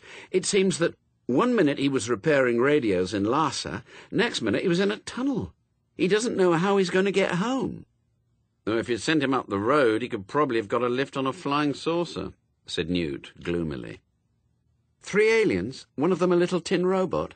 "Oh, they landed on your lawn too, did they?" "It's about the only place they didn't land, according to the radio. They keep coming down all over the world, delivering a short, trite message of cosmic peace, and when people say, yes, well, they give them a blank look and take off again. Signs and portents, just like Agnes said." "You're going to tell me she predicted all this too, I suppose?" Anathema leafed through a battered card index in front of her. "I kept meaning to put it all on computer," she said. "Word searches and so forth. It'd make it a lot simpler. The prophecies are arranged in any old order, but there are clues, handwriting, and so." "She did it all in a card index?" said Newt. "No, a book. But I've, mislaid it. We've always had copies, of course." "Lost it, eh?" said Newt, trying to inject some humour into the proceedings. "I bet she didn't foresee that." Anathema glowered at him. If looks could kill, Newt would have been on a slab. Then she went on. "We've built up quite a concordance over the years, though, and my grandfather came up with a useful cross-referencing system. Here we are." She pushed a sheet of paper in front of Newt. 3988. When men of Crocus come from the earth, and green man from the sky, yet ken not why, and Pluto's bars quit the lightning castles, and sunken lands riseth, and Leviathan runneth free, and Brazil is vert, then 3 cometh together, and 4 arise upon iron horses ride. I tell you, the end draweth nigh." And he looked at the notes. Crocus equals saffron. CF 2003. Aliens. Paratroops. Nuclear power stations. C cuttings numbers 798 to 806. Atlantis cuttings 812 to 819. Leviathan equals whale, CF 1981. South America is green, 3 equals 4. Railways, Iron Road, CF 2675. I didn't get all of this one in advance, Anathema admitted. I filled it in after listening to the news. You must be incredibly good at crosswords in your family, said Newt. I think Agnes is getting a bit out of her depth here anyway. The bits about Leviathan and South America and 3s and 4s could mean anything. She sighed. The problem is newspapers. You never know if Agnes is referring to some tiny little incident that you might miss. Do you know how long it takes to go through every daily paper thoroughly every morning? 3 hours and 10 minutes, said Newt automatically. I expect we'll get a medal or something, said Adam optimistically. Rescuing a man from a blazing wreck. It wasn't blazing, said Pepper. It wasn't even very wrecked when we put it back right side up. Well, it could have been, Adam pointed out.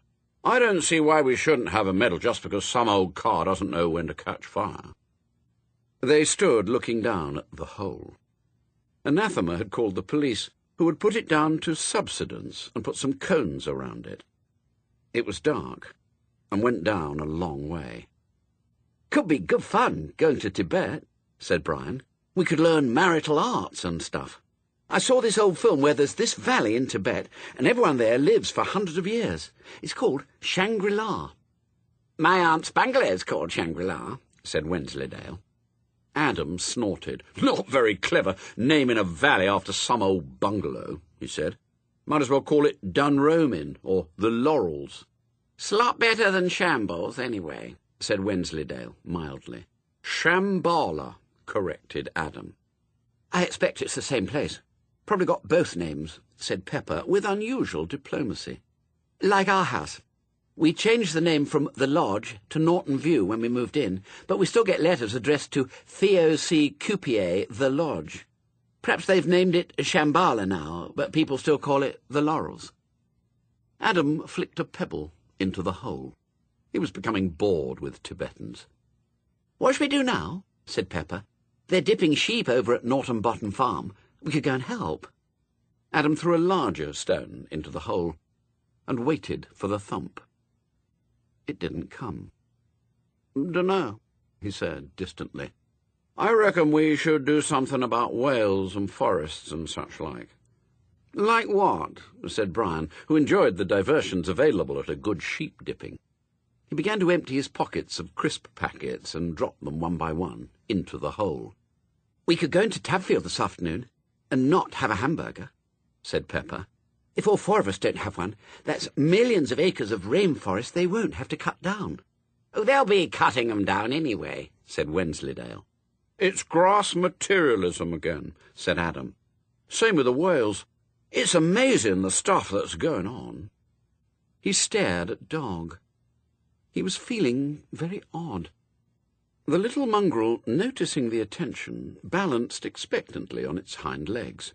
It's people like you that's eaten all the whales, said Adam severely. I bet you've used up nearly a whole whale already. Dog, one last tiny satanic spark of his soul hating himself for it, put his head on one side and whined. It's going to be a fine old world to grow up in, Adam said. No whales, no air, and everyone paddling around because of the seas rising. Then the Atlanteans will be the only ones well off, said Pepper cheerfully. Huh, said Adam, not really listening. Something was happening inside his head. It was aching.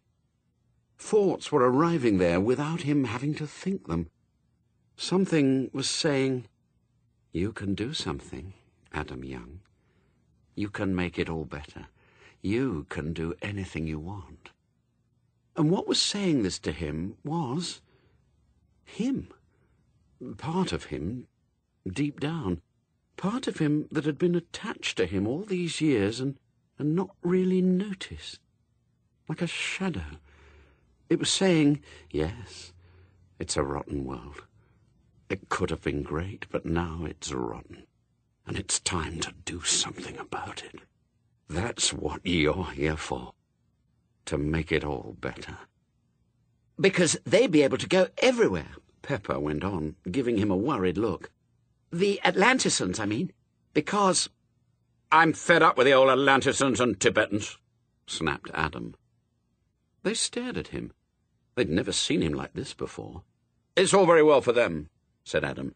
"Everyone's going around using up all the whales and coal and oil and ozone and rainforests and that, and there'll be none left for us. We shall be going to Mars and stuff, instead of sitting around in the dark and wet with the air spilling away." This wasn't the old Adam the them knew. The them avoided one another's faces. With Adam in this mood, the world seemed a chillier place. "Seems to me," said Brian pragmatically, "seems to me the best thing you could do about it is stop reading about it." "It's like you said the other day," said Adam. "You grow up reading about pirates and cowboys and spacemen and stuff, and just when you think the world's all full of amazing things, they tell you it's really all dead whales and chopped-down forests and nuclear waste hanging about for millions of years. It's not worth growing up for, if you ask my opinion." The them exchanged glances. There was a shadow over the whole world. Storm clouds were building up in the north, the sunlight glowing yellow off them, as though the sky had been painted by an enthusiastic amateur. "Seems to me it ought to be rolled up and started all over again," said Adam. That hadn't sounded like Adam's voice. A bitter wind blew through the summer woods. Adam looked at Dog, who tried to stand on his head. There was a distant mutter of thunder. He reached down and patted the dog absent-mindedly. "Serve everyone right if all the nuclear bombs went off and it all started again. Only properly organised," said Adam. "Sometimes I think that's what I'd like to happen. And then we could sort everything out." The thunder growled again. Pepper shivered. This wasn't the normal them-Mobius bickering which passed many a slow hour. There was a look in Adam's eye that his friend couldn't quite fathom. Not devilment, because that was more or less there all the time, but a sort of blank greyness that was far worse. "Well, I don't know about we," Pepper tried. "Don't know about the we, because if there's all these bombs going off, we all get blown up. Speaking as a mother of unborn generations, I'm against it." They looked at her curiously. She shrugged. "And then giant ants take over the world," said Wensleydale nervously. I saw this film. Or you go around with sawn-off shotguns and everyone's got these cars with, knives and guns stuck on." "I wouldn't allow any giant ants or anything like that," said Adam, brightening up horribly. "And you'd all be all right. I'd see to that. It'd be wicked, to have all the world to ourselves. Wouldn't it? We could share it out. We could have amazing games. We could have war with real armies and stuff." "But there wouldn't be any people," said Pepper. "Oh, I could make us some people," said Adam, airily. "Good enough for armies, at any rate. We'd all have a quarter of the world each. Like you," he pointed to Pepper, who recoiled as though Adam's finger were a white-hot poker, "could have Russia because it's red and you've got red hair, right? And Wensley can have America, and Brian can have Africa and Europe, and even in their state of mounting terror, the them gave this the consideration it deserved. Stuttered Pepper as the rising wind whipped at her T-shirt. I don't see why Wensley's got America, and all I've got is just Russia. Russia's boring." "Well, you can have China and Japan and India," said Adam. "Well, that means I've got just Africa and a lot of just boring little countries," said Brian, negotiating even on the curl of the catastrophe curve. "I wouldn't mind Australia," he added. Pepper nudged him and shook her head urgently. "Dog's going to have Australia," said Adam, his eyes glowing with the fires of creation. "On account of him needing a lot of space to run about.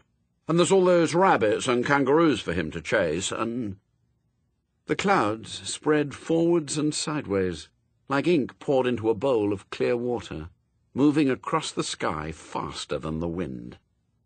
"But there won't be any Wensleydale shrieked. Adam wasn't listening, at least to any voices outside his own head. "It's all too much of a mess," he said. "We should start again. Just save the ones we want and start again. That's the best way. It'd be doing the earth a favour when you come to think about it. It makes me angry, seeing the way those old loonies are messing it up." "It's memory, you see," said Anathema.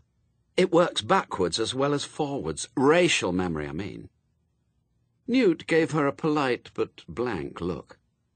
"What I'm trying to say," she said patiently, "is that Agnes didn't see the future. That's just a metaphor. She remembered it. Not very well, of course, and by the time it had been filtered through her own understanding, it's often a bit confused. We think she's best at remembering things that were going to happen to her descendants." But if you're going to places and doing things because of what she wrote, and what she wrote is her recollection of the places you went to and the things you did, said Newt, then "I know. but there's some evidence that that's how it works," said Anathema. They looked at the map spread out between them. Beside them, the radio murmured. Newt was very aware that a woman was sitting next to him. "Be professional," he told himself. "You're a soldier, aren't you? Well, practically. Then act like a soldier." He thought hard for a fraction of a second. "Well, act like a respectable soldier, on his best behaviour, then." He forced his attention back to the matter at hand. "Why Lower Tadfield?" said Newt. "I just got interested because of the weather. Optimal microclimate, they call it. That means it's a small place with its own personal nice weather." He glanced at her notebooks. There was definitely something odd about the place, even if you ignored Tibetans and UFOs, which seemed to be infesting the whole world these days. The Tadfield area didn't only have the kind of weather you could set your calendar by, it was also remarkably resistant to change. No one seemed to build new houses there. The population didn't seem to move much. There seemed to be more woods and hedges than you'd normally expect these days. The only battery farm to open in the area had failed after a year or two, and had been replaced by an old-fashioned pig farmer who let his pigs run loose in his apple orchards and sold the pork at premium prices. The two local schools seemed to soldier on in blissful immunity from the changing fashions of education. A motorway, which should have turned most of Lower Tadfield into little more than the Junction 18 Happy Porker rest area, changed course 5 miles away, detoured in a great semicircle, and continued on its way, oblivious to the little island of rural changelessness it had avoided. No one quite seemed to know why. One of the surveyors involved had a nervous breakdown, a second had become a monk, and a third had gone off to Bali to paint nude women. It was as if a large part of the 20th century had marked a few square miles out of bounds. Anathema pulled another card out of her index and flicked it across the table. 2315. Some say it cometh in London town or New York, but they be wrong, for the place is Taddersfield. Strong in his power he cometh like a knight in the fief. He divideth the world into 4 parts. He bringeth the storm. And then the notes. 4 years early, New Amsterdam till 1664, Tadville, Norfolk, Taddersfield, Devon, Tadfield, Oxon. See Revelation, chapter 6, verse 10. I had to go and look through a lot of county records, said Anathema.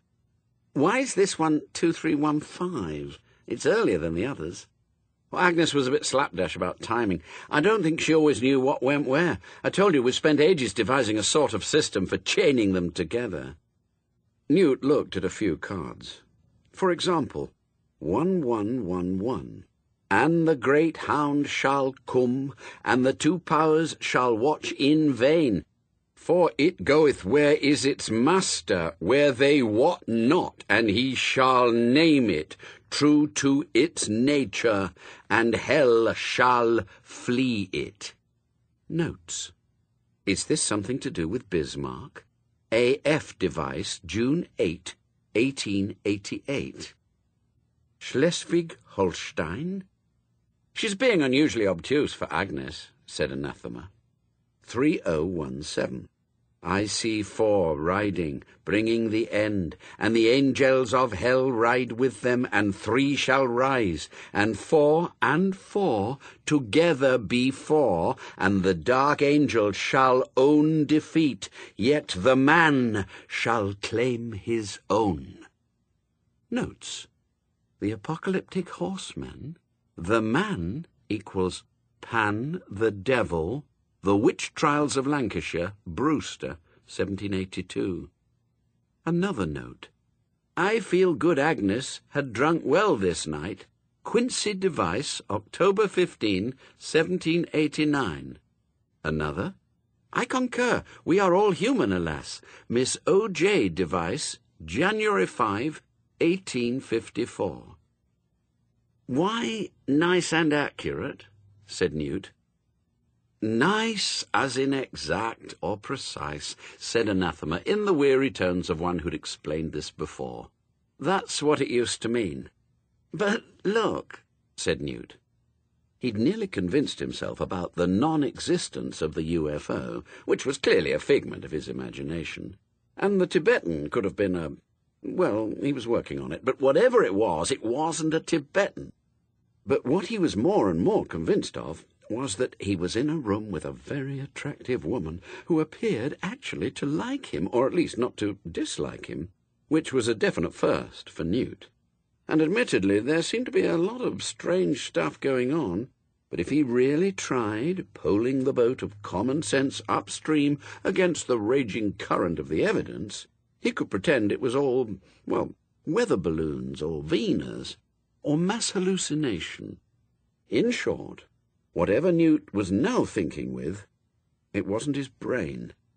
But look, he said, the world isn't really going to end now, is it?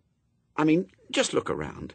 It's not like there's any international tension. Well, any more than there normally is. Why don't we leave this stuff for a while and just go and, I don't know, maybe we could just go for a walk or something. I mean, don't you understand? There's something here, something that affects the area, she said. It's twisted all the ley lines. It's protecting the area against anything that might change it. It's... There it was again, the thought in her mind that she could not, was not allowed to grasp, like a dream upon waking. The windows rattled.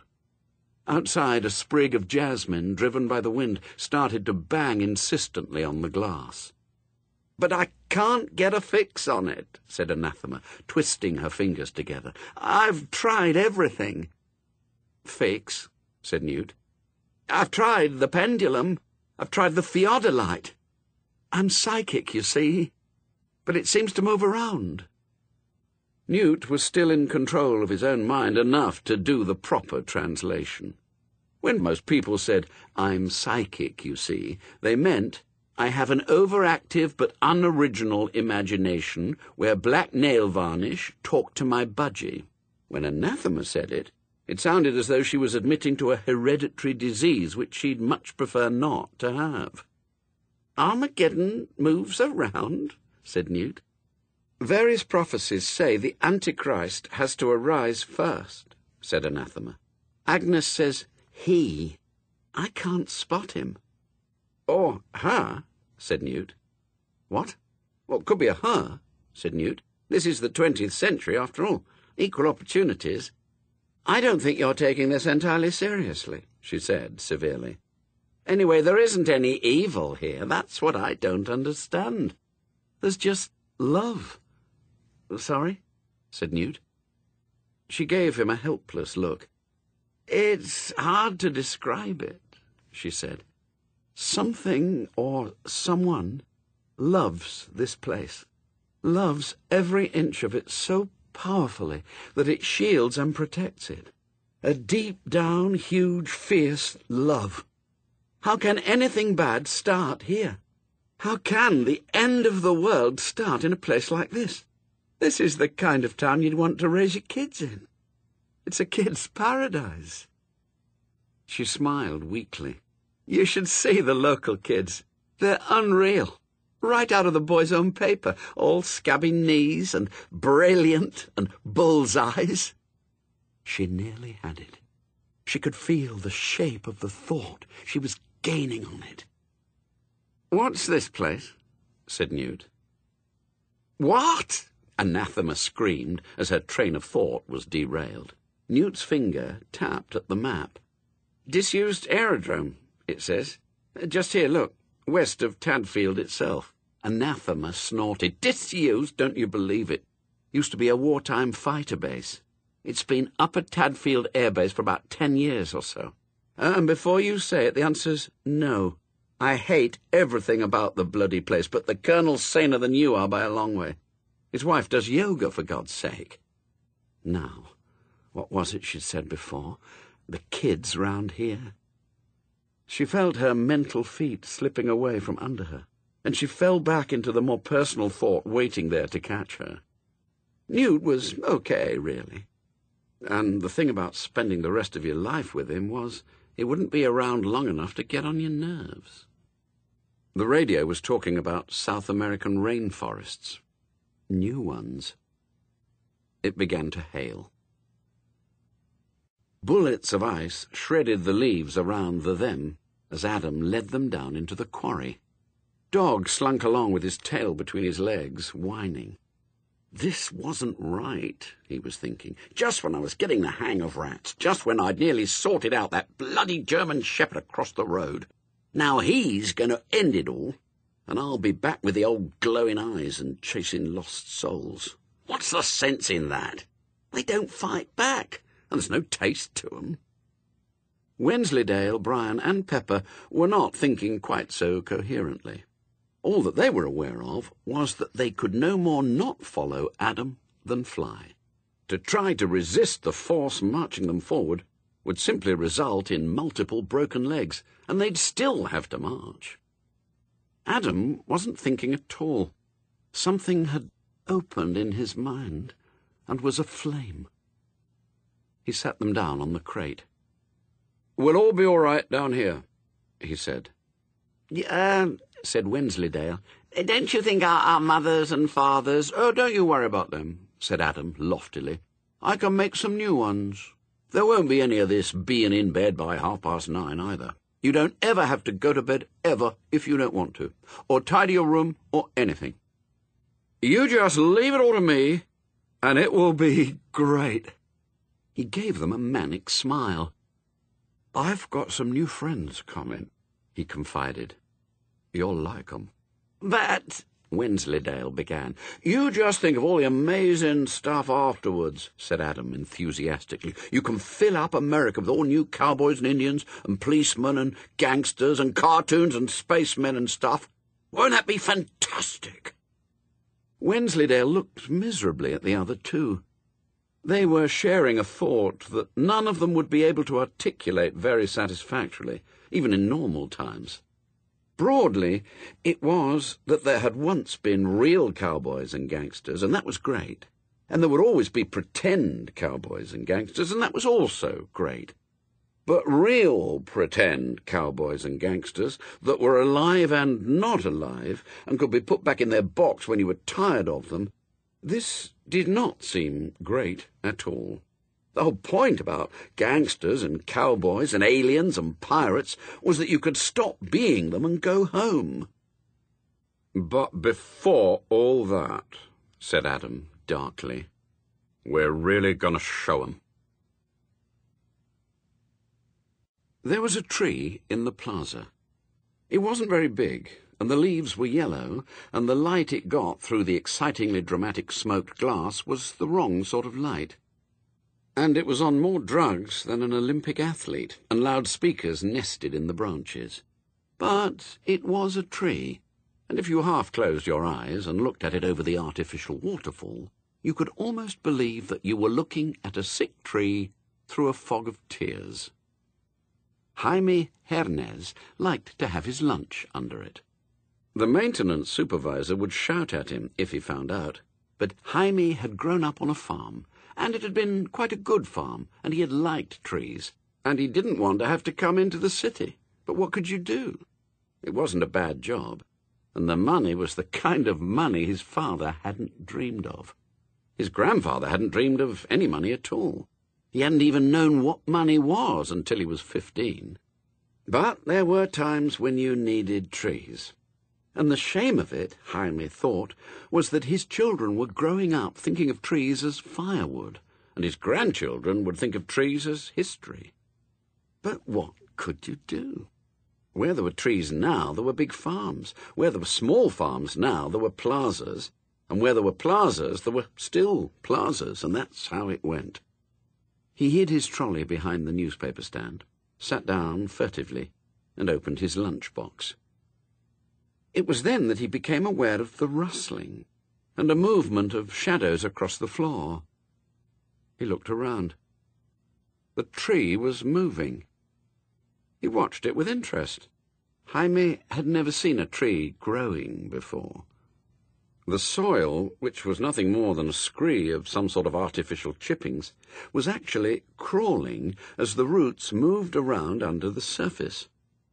Jaime saw a thin white shoot creep down the side of the raised garden area and prod blindly at the concrete of the floor.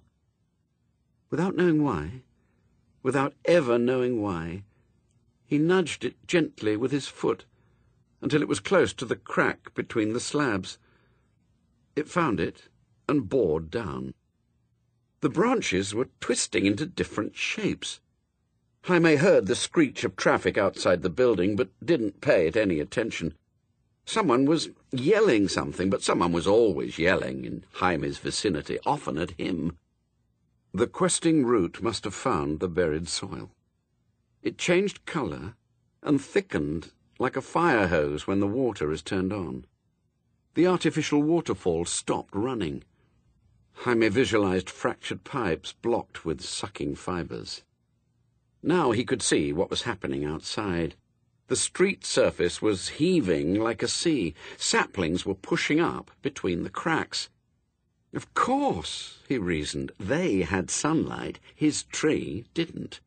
All it had was the muted grey light that came through the dome 4 stories up.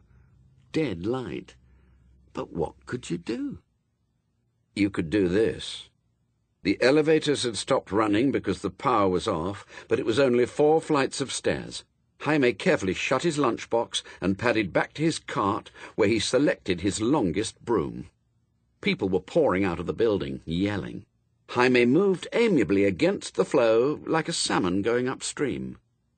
A white framework of girders, which the architect had presumably thought made a dynamic statement about something or other, held up the smoked glass dome.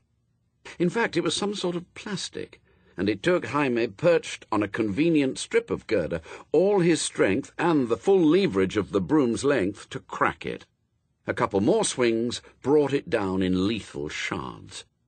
The light poured in, lighting up the dust in the plaza, so that the air looked as though it was full of fireflies. Far below, the tree burst the walls of its brushed concrete prison and rose like an express train. Jaime had never realized that trees made a sound when they grew, and no one else had realized it either, because the sound is made over hundreds of years, in waves, 24 hours from peak to peak. Speed it up, and the sound a tree makes is vroom. Jaime watched it come toward him like a green mushroom cloud. Steam was billowing out from around its roots. The girders never stood a chance. The remnant of the dome went up like a ping-pong ball on a water spray. It was the same all over the city, except that you couldn't see the city anymore. All you could see was the canopy of green. It stretched from horizon to horizon. Jaime sat on his branch, clung to a liana, and laughed and laughed and laughed. Presently, it began to rain. The Kapamaki, a whaling research ship, was currently researching the question, how many whales can you catch in 1 week? Except that today there weren't any whales. The crew stared at the screens, which, by the application of ingenious technology, could spot anything larger than a sardine and calculate its net value on the international oil market, and found them blank. The occasional fish that did show up was barreling through the water as if in a great hurry to get elsewhere. The captain drummed his fingers on the console. He was afraid that he might soon be conducting his own research project to find out what happened to a statistically small sample of whaler captains who came back without a factory ship full of research material. He wondered what they did to you. Maybe they locked you in a room with a harpoon gun and expected you to do the honourable thing. This was unreal. There ought to be something. The navigator punched up a chart and stared at it. "Honourable sir," he said. "What is it?" said the captain testily. "We seem to have a miserable instrument failure. Seabed in this area should be 200 metres. What of it? I'm reading 15,000 metres, honourable sir, and still falling." That is foolish. There is no such depth. The captain glared at several million yen worth of cutting-edge technology and thumped it. The navigator gave a nervous smile. "Ah, sir," he said, "it is shallower already." Beneath the thunders of the upper deep, as Aziraphale and Tennyson both knew, far, far beneath in the abysmal sea, the Kraken sleepeth.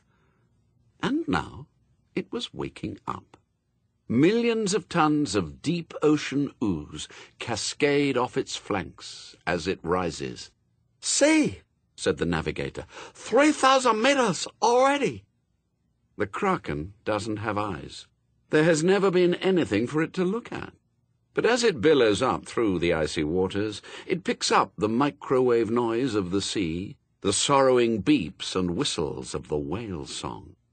"Ah," said the navigator, 1,000 metres? The Kraken is not amused. 500 metres? The factory ship rocks on the sudden swell. 100 metres? There is a tiny metal thing above it. The Kraken stirs, and 10 billion sushi dinners cry out for vengeance. The cottage windows burst inward. This wasn't a storm, it was war. Fragments of jasmine whirled across the room, mingled with the rain of file cards. Newt and Anathema clung to one another in the space between the overturned table and the wall. "Go on," muttered Newt. "Tell me Agnes predicted this." "She did say, 'He bringeth the storm,'" said Anathema. "Well, this is a bloody hurricane. Did she say what's supposed to happen next?" 2315 is cross-referenced to 3477, said Anathema. "You can remember details like that at a time like this?" "Well, since you mention it, yes," she said. She held out a card. 3477, let the wheel of fate turn, let hearts enjoin. There are other fires than mine. When the wind bloweth, the blossoms reach out one to another, for the calm cometh when red and white and black and pale approach to peace is our profession. And the family notes. Some mysticism here, one fears. A.F. Device, October 17, 1889. Peas, blossoms, O.F.D., 1929, September 4. Revelations chapter 6 again, I presume. Dr. Thomas Device, 1835. Newt read it again. There was a sound outside like a sheet of corrugated iron pinwheeling across the garden, which was exactly what it was. "Is this supposed to mean," he said slowly, "that we're supposed to become an item? That Agnes? What a joker!" Courting is always difficult when the one being courted has an elderly female relative in the house. They tend to mutter or cackle or bum cigarettes or In the worst cases, get out the family photograph album, an act of aggression in the sex war which ought to be banned by a Geneva Convention. It's much worse when the relative has been dead for 300 years. Newt had indeed been harbouring certain thoughts about anathema. Well, not just harbouring them, in fact, but dry-docking them, refitting them, giving them a good coat of paint, and scraping the barnacles off their bottom. But the idea of Agnes's second sight boring into the back of his neck sloshed over his libido like a bucketful of cold water. He'd even been entertaining the idea of inviting her out for a meal, but he hated the idea of some Cromwellian witch sitting in her cottage 3 centuries earlier and watching him eat. He was in the mood in which people burned witches. His life was quite complicated enough without it being manipulated across the centuries by some crazed old woman. A thump in the grate sounded like part of the chimney stack coming down. And then he thought, my life isn't complicated at all. I can see it as clearly as Agnes might. It stretches all the way to early retirement, a whip round from the people in the office, a bright little neat flat somewhere, a neat little empty death. Except now I'm going to die under the ruins of a cottage during what might just possibly be the end of the world. The recording angel won't have any trouble with me. My life must have been dittos on every page for years. I mean, what have I ever really done? I've never robbed a bank. I've never had a parking ticket. I've never eaten Thai food. Somewhere another window caved in with a merry tinkle of breaking glass. Anathema put her arms around him, with a sigh which really didn't sound disappointed at all. I've never been to America, or France, because Calais doesn't really count. I've never learned to play a musical instrument. The radio died as the power lines finally gave up. He buried his face in her hair. I've never... There was a pinging sound. Shadwell, who had been bringing the army paybooks up to date, looked up in the middle of signing for Witchfinder Lance Corporal Smith. It took him a while to notice that the gleam of Newt's pin was no longer on the map. He got down from his stool, muttering under his breath, and searched around on the floor until he found it. He gave it another polish and put it back in Tadfield. He was just signing for Witchfinder Private Table, who got an extra 2pence a year hay allowance, when there was another ping. He retrieved the pin, glared at it suspiciously, and pushed it so hard into the map that the plaster behind it gave way. Then he went back to the ledgers. There was a ping. This time the pin was several feet from the wall. Shadwell picked it up, examined its point, pushed it into the map, and watched it.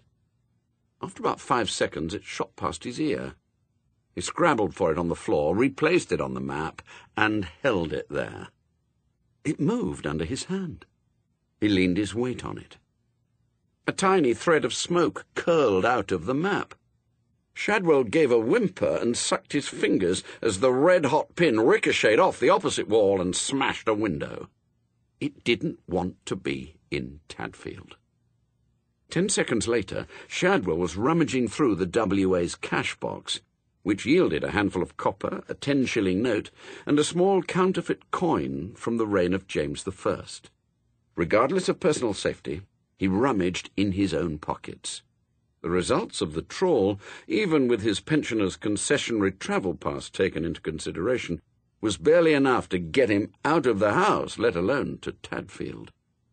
The only other people he knew who had money were Mr. Rajit and Madame Tracy. As far as the Rajits were concerned, the question of 7 weeks' rent would probably crop up in any financial discussion he instigated at this point. And as for Madame Tracy, who'd only be too willing to lend him a handful of used tenors, "I'll be swagger if I'll tuck the wedges of sin frae the painted Jezebel," he said, which left no one else, save one, the Southern Pansy. They'd each been here just once, spending as little time as possible in the room, and, in Aziraphale's case, trying not to touch any flat surface. The other one, the flash southern bastard in the sunglasses, was, Shadwell suspected, not someone he ought to offend. In Shadwell's simple world, anyone in sunglasses who wasn't actually on a beach was probably a criminal. He suspected that Crowley was from the mafia, or the underworld, although he would have been surprised how right he nearly was. But the soft one in the camel-hair coat was a different matter, and he'd risked trailing him back to his base once, and he could remember the way. He thought Aziraphale was a Russian spy. He could ask him for money, threaten him a bit. It was terribly risky. Shadwell pulled himself together. Even now, young Newt might be suffering unimaginable tortures at the hands of the Daughters of Night, and he, Shadwell, had sent him. "We cannot leave our people in there," he said, and put on his thin overcoat and shapeless hat, and went out into the street. The weather seemed to be blowing up a bit. Aziraphale was dithering. He'd been dithering for some 12 hours. His nerves, he would have said, were all over the place. He walked around the shop, picking up bits of paper and dropping them again, fiddling with pens. He ought to tell Crowley. No, he didn't. He wanted to tell Crowley. He ought to tell Heaven. He was an angel, after all. You had to do the right thing. It was built in. You see a wile, you thwart. Crowley had put his finger on it right enough. He ought to have told Heaven right from the start. But he'd known him for thousands of years. They got along. They nearly understood one another. He sometimes suspected they had far more in common with one another than with their respective superiors. They both liked the world, for one thing, rather than viewing it simply as a board on which the cosmic game of chess was being played. Well, of course, that was it. That was the answer, staring him in the face. It'd be true to the spirit of his pact with Crowley if he tipped Heaven the wink, and then they could quietly do something about the child. Although nothing too bad, of course, because we were all God's creatures when you got down to it, even people like Crowley and the Antichrist.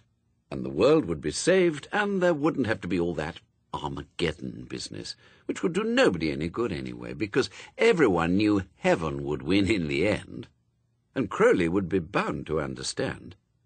Yes, and then everything would be all right.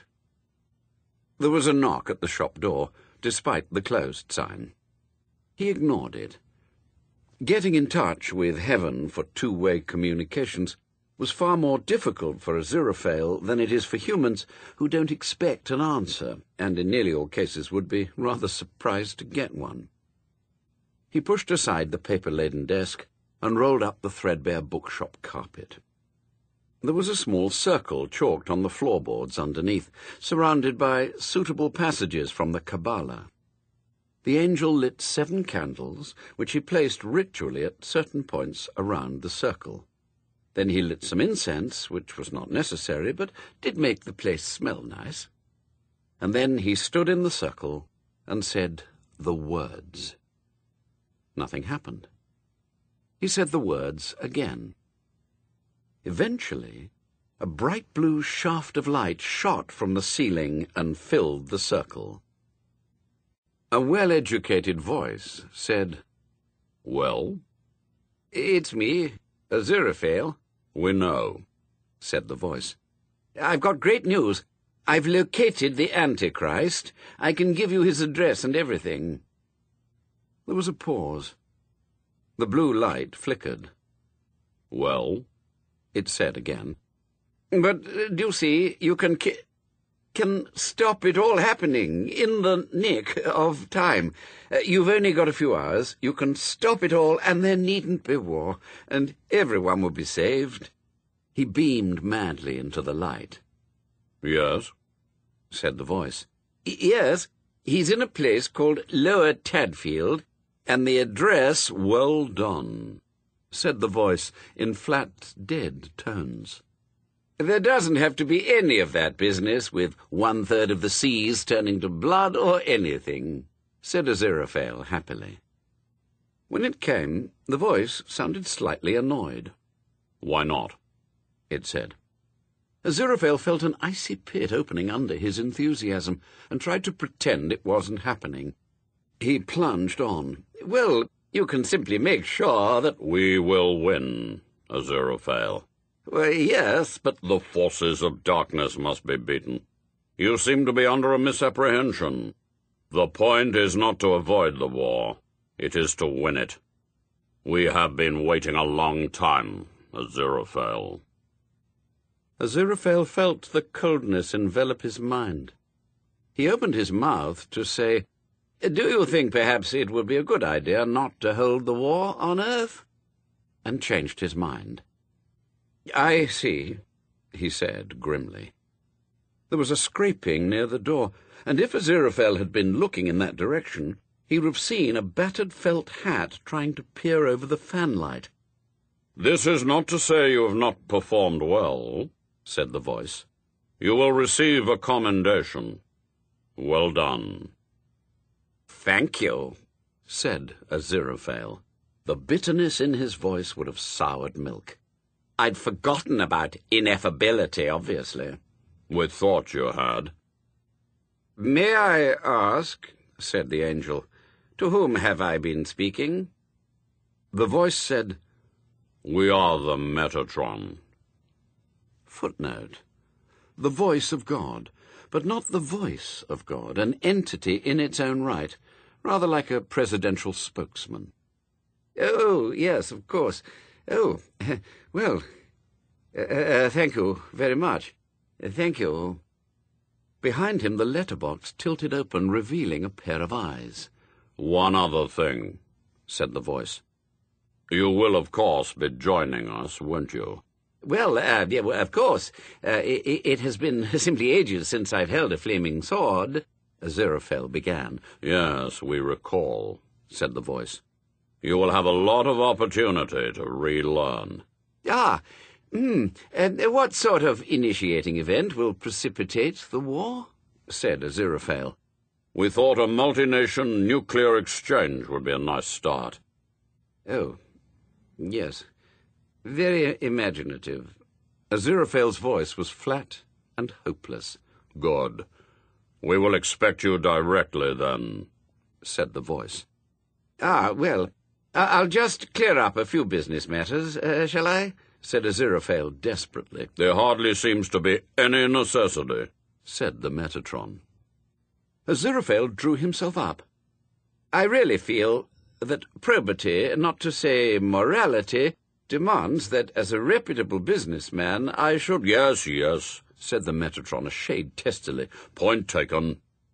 We shall await you, then." The light faded, but did not quite vanish. "They're leaving the line open," Aziraphale thought. "I'm not getting out of this one." "Hello," he said softly. "Anyone still there?" There was silence. Very carefully, he stepped over the circle and crept to the telephone. He opened his notebook and dialed another number. After 4 rings, it gave a little cough, followed by a pause, and then a voice which sounded so laid back you could put a carpet on it said, "Hi, this is Anthony Crowley. Crowley!" Aziraphale tried to hiss and shout at the same time. "Listen! I haven't got much time. Probably not in right now, or asleep and busy, or something. But shut up! Listen! It was in Tadfield. It's all in that book. You've got to stop after the tone, and I'll get right back to you. Ciao. I want to talk to you now. Beep! Stop making noises. It's in Tadfield. That's what I was sensing. You must go there and—" He took the phone away from his mouth. "Bugger," he said. It was the first time he'd sworn in more than 6,000 years. But hold on. The demon had another line, didn't he? He was that kind of person. Aziraphale fumbled in the book, nearly dropping it on the floor. They would be getting impatient soon. He found the other number. He dialed it. It was answered almost immediately, at the same time as the shop's bell tingled gently. Crowley's voice, getting louder as it neared the mouthpiece, said, "Really mean it, hello?" "Crowley, it's me!" The voice was horribly non-committal. Even in his present state, Aziraphale sensed trouble. "Are you alone?" he said, cautiously. No, I've got an old friend here. Listen!" "Oh, here ye, you spawn of hell!" Very slowly, Aziraphale turned around.